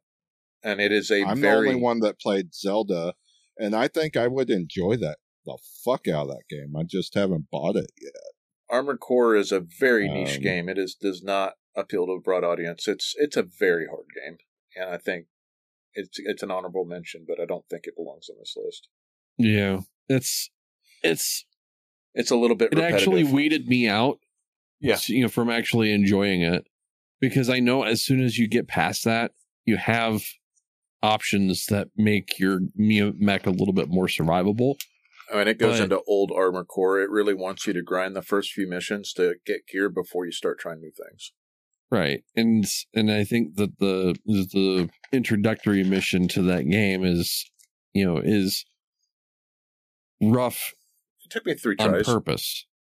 Yeah, it took me 3 tries to get into the rhythm of it to figure it out, but I finally... Yeah. It's a game about... I didn't... It's a game about learning from failure, and most of the missions are under 10 minutes long, so it's easy to learn from failure. Yeah. They go over fast. I'm okay with this. This, the way that this works out, I'm okay with this. So... for a show top 10, this is good. So... To sum it up, for the Tiltcast's top 10, we've got at number 10, Tears of the Kingdom. At number 9, Remnant 2. At number 8, Avatar from Tears of Pandora. At 7, we've got Star Wars Jedi Survivor. At 6, we've got Warhammer 40k Rogue Trader. Coming in at number 5 is Final Fantasy 16. Coming in at number 4 is Starfield. Coming in at number 3 is Lies of P. Coming in at number 2 is Diablo 4. And, of course, our number 1, as we said in the beginning, is Baldur's Gate 3. Because, let's face it, after playing it on launch day, we all knew there was nothing that was going to beat it. No. Like, we knew from the end of the starting area that game was going to be amazing all the way through, and it didn't disappoint us. No, it did not. I'm still having moments where I'm like, man, if I had done this differently.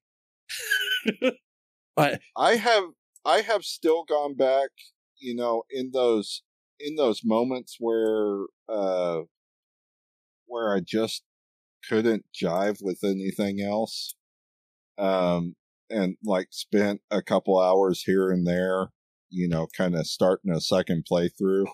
I mean, I'm really slow playing it. Like, that second playthrough is like not even through Act 1 yet. But the fact that I'm okay with being able to go back to it for a couple hour chunks at a time and just go back into it, should tell you just how enjoyable it is to play that game. Period. Yeah, it's something else. And in that way, it's almost like not playing a video game. It's like going back and playing that game in small chunks like that has kind of been like, well, our tabletop nights, Justin, every couple weeks. It's kind of like that, where you're just joining up with some friends for a couple hours, and play through a quest. It's really, Larian Studios really outdid themselves. I'm afraid for them that they can't meet this bar again, to be honest.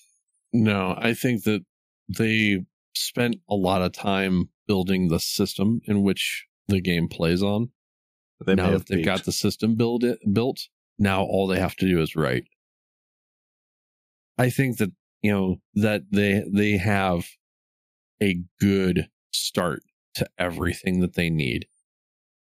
Do some tweaks on each one of the classes, maybe add some additional classes, and some additional spells, and add, go through, and they can actually just use the same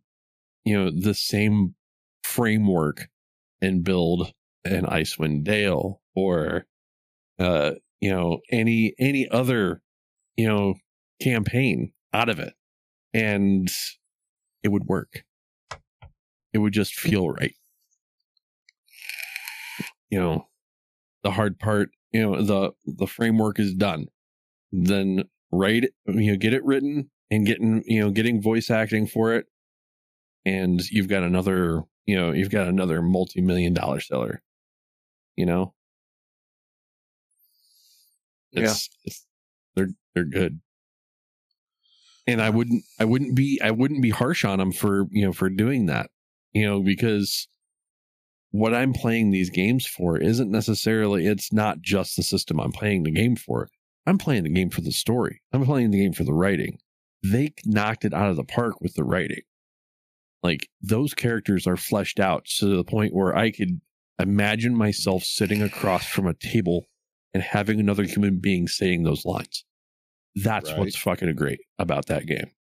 Well, I mean, you've got this in the Forgotten Realms, right? That's where the Baldur's Gate series takes place. You could go do Icewind Dale. You could go do Dragonlance. You could go do... Actually, what would work really great for a game is bring back the Mystara setting and do that. Well, you're talking different universes there. It's possible. I am. You'd be starting a whole new series. But well, Dragonlance is actually cool. Kryn, which is a completely different area than the Forgotten Realms. It's a different plane. So, I know without getting into the lore of everything, I kind of nerded out after this and watched a lot of fucking Forgotten Realms lore, but it gives you opportunities and possibilities to play that game. Play the game however you'd like. Yeah, but there's whole regions of that game. The Sword Coast is just the most common area. There's a whole planet. There is. And I mean, they've just centralized the games in the Sword Coast, right, to make the series digestible. But like, they could totally they can move anywhere and do that. Yeah. They could even move forward and back in time. The important thing is that the game mechanics in the system are already set. Like, they have that. Mm-hmm. So they could literally put any Dungeons and Dragons or fantasy-like setting in that system. And as long as they write a good story and good quest, you've got millions of people out there, millions of people who have written stories for that specific setting and sit down with other human beings and play that shit with fucking paper and dice. The amount of different adventures that you can put into the Forgotten Realms is literally endless. I want to see more of it. That's all I want. So, I mean, this opens the way. I think that Baldur's Gate 3 opens the way and made D&D more approachable to people who have never picked up a set of dice and, created a character. This is an easy way to get people to understand some of the systems behind playing D&D. It's a good entry.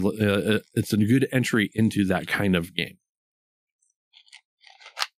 So, and they did it the most And they ended up crafting a game that played more like a straight up D&D campaign than any of the Baldur's Gate games before it.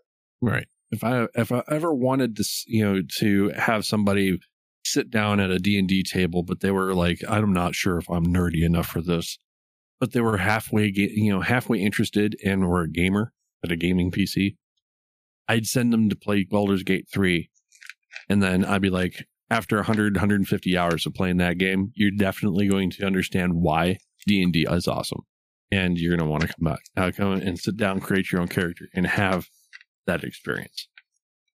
I think that itself makes that game, makes Baldur's Gate 3 one of those transitional pieces where you can actually take somebody that's only played the tabletop and say, sit them down in front of the, in front of a PC and play Baldur's Gate 3, and they would understand it. But anybody that's also played only Baldur's Gate 3 would be able to sit down in a tabletop and be like, hey, I remember these stats. I kind of understand how to build a character because, with my strength being this high, I was able to throw shit farther. So that makes me, makes me understand my barbarian a bit more, So it's in that way, that's why that game is so good. I agree. But, I could sing its praises all night, but I don't got all night. No, unfortunately, we don't have all night, and we have given everybody the longest episode we have done in a year. At least a year. This episode tends to be either one or two really long episodes. We're just able to get it all done in one this time. Mainly because we only had to pick nine games. You already knew what the top one was. There was no fight there. Pretty much. But yeah, I'm ready to call it. How about you guys? All right. Well, with that, you can find us at tiltcast.com. Find us on Facebook and twitter.com/tiltcast. Our YouTube channel is youtube.com/therealtiltcast. And search for us on iTunes and Spotify. Subscribe. Find friends of the show. You've got For the Love of Gaming. You've got bmfcast.com and tvgp.tv. They also do a Game of the Year. And with that, it is the end of the damn show. Alrighty. Peace. All right. Peace.